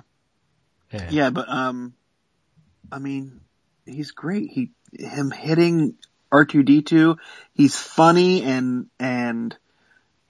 serious and badass. And one of the few things from the prequels that I'm okay with, not so much the CG, like, cause it's not, it's not as good as it could have been, but the Yoda stuff I was really excited about in every movie because we finally got to see, when he walks in on Geonosis to fight Dooku in the second movie, Yeah. and he walks in with that cane real slow, Mm-hmm. and then he throws his robe open and gets that tiny little lightsaber, and then is fucking, doing backflips and somersaults in the air through, using the Force to fight him. And then when he's done, he puts his lightsaber away and he gets his cane back and he hobbles off again. And it's a nice moment of like, he could always be, running around fine, but that's not how he uses the Force. You know what I mean? But yeah, my favorite character is Yoda. And there was that great Weird Al Yankovic song. Yes. We haven't touched upon Dooku at all. Dooku. Yeah. One of the Lord greatest Tyrannus. actors. One of the greatest actors in all of cinema, Christopher Lee. Mm-hmm. He was Dracula, Frankenstein's monster, many, many roles, even the Lord of the Rings, the Rings trilogy. Yeah. Did anyone feel anything for Dooku? Either good or ill? Like, did you hate him as a villain? I think I hated him. He was the worst of the Sith that we ever saw. I think so. Yeah. I mean, by all accounts, he was one of the most powerful, but I don't feel we got a chance to see that. Yeah. No. And the only thing I liked about him, and Mario just touched on it, is we got to see Yoda fucking wild out on that motherfucker. Yes. I mean, I enjoyed seeing Christopher Lee on the screen because it's Christopher Lee. But in terms of the story and the character, I mean, it was a total flatline. Yeah. Yeah. Agreed. All right. Somebody else needs a number one. Dappity dip dap. Mine is the one who shot first. It's Han Solo. That's my boy right there. Now you know what's up. It's funny, clever, stubborn. It's pretty much everything that Jason already said. It's he's the cool dude. He was the dude at the table, at the lunch table, the jock, the guy everybody wants to hang out with. And he appears tough and selfish, doesn't want to be part of a group, but does more for everybody, by the end of the first movie and cares for more than just Chewie, just his co-pilot. We find out little things like, the Millennium Falcon wasn't always his ship. And just that he was all set, all ready to just, leave it all behind. Hey, I rescued the princess. I got my money, and me and my space credits were out. And he, just by Luke nagging the back of his head, ends up coming back to help save the day and continues to do that. And he seems to always be there for Luke. If Luke could not have picked a better brother-in-law. If there's a one dude you want your sister to be with, then it's definitely Han. I mean, he's there to save him from the Abominable Snowman. He is there to just always help out. And even though he's the type of person who probably would have thought wherever he ended up after Boba Fett brought him to Jabba, and that would have been his lot in life, and that was it. But no, the friends, the people who he helped so often, end up returning the favor, and hijinks ensue. But it was just, the whole, he is part of this group where, nothing would have, it's all like the want of a nail. If Ben did not bring Luke to the cantina, and if Han wasn't there before he had to escape from Jabba, show him back up, the whole thing would have played out very differently. But Han Solo was just the dude who really nobody else could have pulled it off. You need that guy, that swashbuckler. He's got the swagger. He's got that attitude. He is, and I mean, he'll go and he'll run fire blindly down a corridor at stormtroopers, only to turn around and be chased by a whole bunch more. He doesn't listen, but still is there to get the job done. He is one of my favorite characters, period, in all of cinema. But as far as Star Wars goes, he even though he doesn't believe in the Force, doesn't have anything to do with it, but he obviously respects those that do. And I think that just seeing his growth, his character growth, the arc that he had in the original trilogy, was pretty fun. But he's another one where he's quotable, and you enjoyed seeing him, and you had to see him, that whole "I love you, I know," and then the whole shipping him off in carbonite is just that was up there with the whole "I am your father" scene. Empire had packed quite a few punches, and seeing the cool guy who a lot of people may have seen as the hero of the story be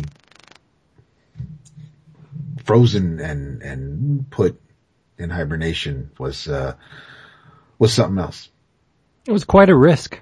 Oh, for definitely. sure. I mean, and ultimately, the dude did the Kessel Run in under 12 parsecs. So I mean, it's that's respect right there. Yeah. And does it surprise anyone that David's favorite character is one letter away from his favorite Green Lantern?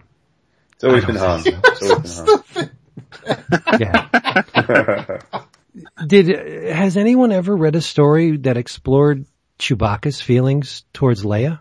Because no, seriously, no, just humor me here. Because pre-Leia, it was a buddy movie. It was always Han and Chewie, and then she comes along, and now the twosome is a threesome. And like, I'm not saying that like he hates her or resents her, but I would. Is there ever a story that explored Chewie's feelings towards Leia? I've seen. I don't know, but the expanded universe story about Han and Chewie is that Chewie has a life bond to him because Han saved his life or something at some point, and I forget what the Wookiees call it, a life bond or something like that, where he has pledged his life to Han for the rest of his life. Was that in one of the early Han Solo? I've known that almost like most of my life, so it was in one of the really early things. I forget. It might have been the Marvel Comics series. But then I remember reading in one of the novels after the Solo twins were born that like Chewie's life, bond or whatever it was called, when extended to Leia and the kids. That's the way it worked. So even if he does hate her, he can't do anything about it. Right, he has to protect her with his life. Right. All right, everybody. We are extremely grateful for you spending There's some ridiculous. I understand merchandising and getting in where you fit in and everything. Oh well, first, Vince, issue 81 is the one you want. It's written by Joe Duffy and your artist by Ron Friends, Tom Palmer, and Tom Mandrake. So that's a knockout team. Yeah. There were even some David Mazzucchelli issues later on, but that and it's Jawas of Doom is the title episode. But I just saw a commercial for Jeep or GMC, and it's a tie-in to The Force Awakens. And I don't understand I think I saw one for Dodge in the Hunger Games too, and as far as I know, I don't think there are too many people driving around in the Hunger Games. I just don't understand some of the promotional tie-ins with some. I don't get Jeep and Star Wars and the connection there. Money. I know that's obviously it, but it's just there's something. I mean, it's I guess no different than Burger King, but it's just it's odd that like at least make it work somehow. Give me a reason why I would think. Captain Phasma would be in a Jeep. Right, like R2-D2 Creamer, it works. Because, she wants to swing an episode, I mean. Obviously. Oh, thank you very much for being here with us through these 3 hours and almost 30 minutes. What? Yes, of Star Wars goodness. And if you enjoyed what you heard this time, please come back next week when it'll be even more of the same on comics. As usual, please solicit our sponsor, Discount Comic Book Service, where you can get the Dark and Bloody #1 from Vertigo for 99 cents. My goodness. Mirror #1 from Image, $1.49, and from Dark Horse, I Am a Hero Omnibus, Volume 1 for half price, $9.99. In your travels, besides going to see Star Wars, if you've never read a lot of the comics, do so. Check out the new Marvel stuff. Go back to the old Marvel stuff. Scoop up some of the Dark Horse stuff. There's tons of Star Wars comics out there, and a lot of times you can find them on the cheap at the Humble Bundle, right? Yes, sir. Do it. I'm just trying to keep it in the zone with the Star Wars. I could have said a bunch of stuff. Well, I think you kind of just blew it for everybody because it doesn't matter what we pick now. You kind of just already. You basically just said, in your travels read Star Wars comics stuff. Yeah, so that's good looking out. I would say. I blame myself. Well, watch the movies in the machete order. But no, I mean, as far as comics to read, we talked about it tonight. But definitely check out the Vader Down crossover. Yes, sir. For sure. In your travels, a few things. It wouldn't be mine in your travels if it wasn't. That's true. First of all, super, super excited to start hearing the feedback for what we've been in the works that should be materializing this Friday and then for the next few weeks related to our 11 O'Clockers Best of Award Show. As we hinted last week, we have a partnership, and I think now that it's official, we'll go ahead and say it.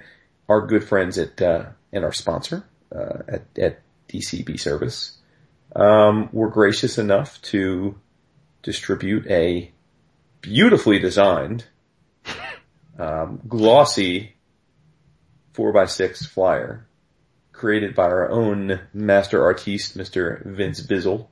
Get out. That both advertises the show as well as calls your attention to the relevant URL to go ahead online and vote for the 11 O'Clockers. So very, very excited. We're going to have literally thousands of these things distributed all across the world. Thanks in part to our sponsor. So super, super stoked for that because they're all coming your way this Friday if you get weekly shipments. And then go ahead and vote. Also, next week is both our pre-Christmas episode and episode 400. Damn. Yeah, it's amazing. It's really baffling. So, I don't know that we have anything special planned for it since we did this episode. Yeah, it's 400, so pretty freaking cool. And then last but not least, I mentioned it a few weeks ago, but it is timely. And, so with more specificity, I wanted to shout out, Vince spoke lovingly of Star Wars Legacy, the original series, and I agree that is one of the best of the bunch. But Star Wars Legacy Volume 2, books 1, 2, and 3 were, more recent, and they were some of the last Dark Horse stuff, and they were, written by our good friends and, the powerhouse husband and wife team of Karina Bacco and Gabriel Hardman. And the first and third volumes were drawn by Gabriel, and the, second was not. It was drawn by a gentleman named Brian Thies. But in any event, it's great stuff. I guess again, it's not in canon anymore. But in this, it's 138 years later, and Luke has unified a new Jedi Order, and we are introduced to a girl named Anya Solo, who is a distant, she's a descendant, if you can imagine, of Leia and Han. And she is brought into the status quo, which involves a new Darth who, although he's declared himself a Darth, he is actually going around killing other Sith. So in a way, he's helping the Jedi out, but for his own design. So, it's, like I said, 3 trades worth of stuff, and, it's super tight, super action packed, and, it certainly shouldn't get lost in the ether of fun Star Wars comics simply because it's no longer in the chronology. Confession. What? I haven't read those. Gabriel, Karina, we apologize. I gotta get on them. Mm-hmm. Yeah, quick. Yep. Especially volumes 1 and 3. Of course. Yeah. My man. And I think he kept that art for himself. Or he sold it all to one Star Wars collector, which is equally possible. Because I've never seen it offered up on Cadence, so. It would knowing Gabriel would be really smart if he kept it just to keep it, and what if he started selling it now? It's a good question. Yeah, that'd be great. But anyway, thank you again for being with us. Come back about our man? Who? Oh, Mario! Yeah, I forgot he was here. He was really quiet. I don't really have anything. Come on, yes you do. In your travels, hear about this. In your travels, be courteous and do not spoil The Force Awakens. Yes. On social media for those who are not seeing it right away. If you feel the need to discuss it, why not travel back in time and talk about it with people in person? There you go. Don't spoil it for them either. But no. Talk about it with people who have seen it and talk about it with them in person. You know, no one No one wants to be spoiled. People Or here's the great thing, people. On Twitter and Facebook, there's things called private messaging. Yes. You can chat about it to your heart's content on both services if you're so inclined. I personally am going to be live tweeting the movie though Thursday, starting at 7 p.m. So if anybody, I'll just send out total like fake. I'm just gonna my God, I'm gonna periscope 2-minute chunks of the movie. Yes. Just that would be awesome. All right. Last time, thank you for being here. thanks Mario for joining us. Thanks for having me. He may be close to, if not officially, our most frequent guest now. No. We gotta do the math, but Chris is your most frequent guest, right? Oh shit. Touche, mon frere. You did it. Come back next week. We'll be here waiting. Episode 400. Big to-dos, not really. So share it with us. And in the interim, say goodnight. Dun, dun, dun, dun, dun. David. Good night. David. Did you do the dun, dun, dun, dun in your head? Of course I did. Nice. You're so I good. know with this. Bye. Peace. Say goodbye. Rouge. I love you, people. May the force be with you always. Dark Dapis. Dark Dapper. I like that.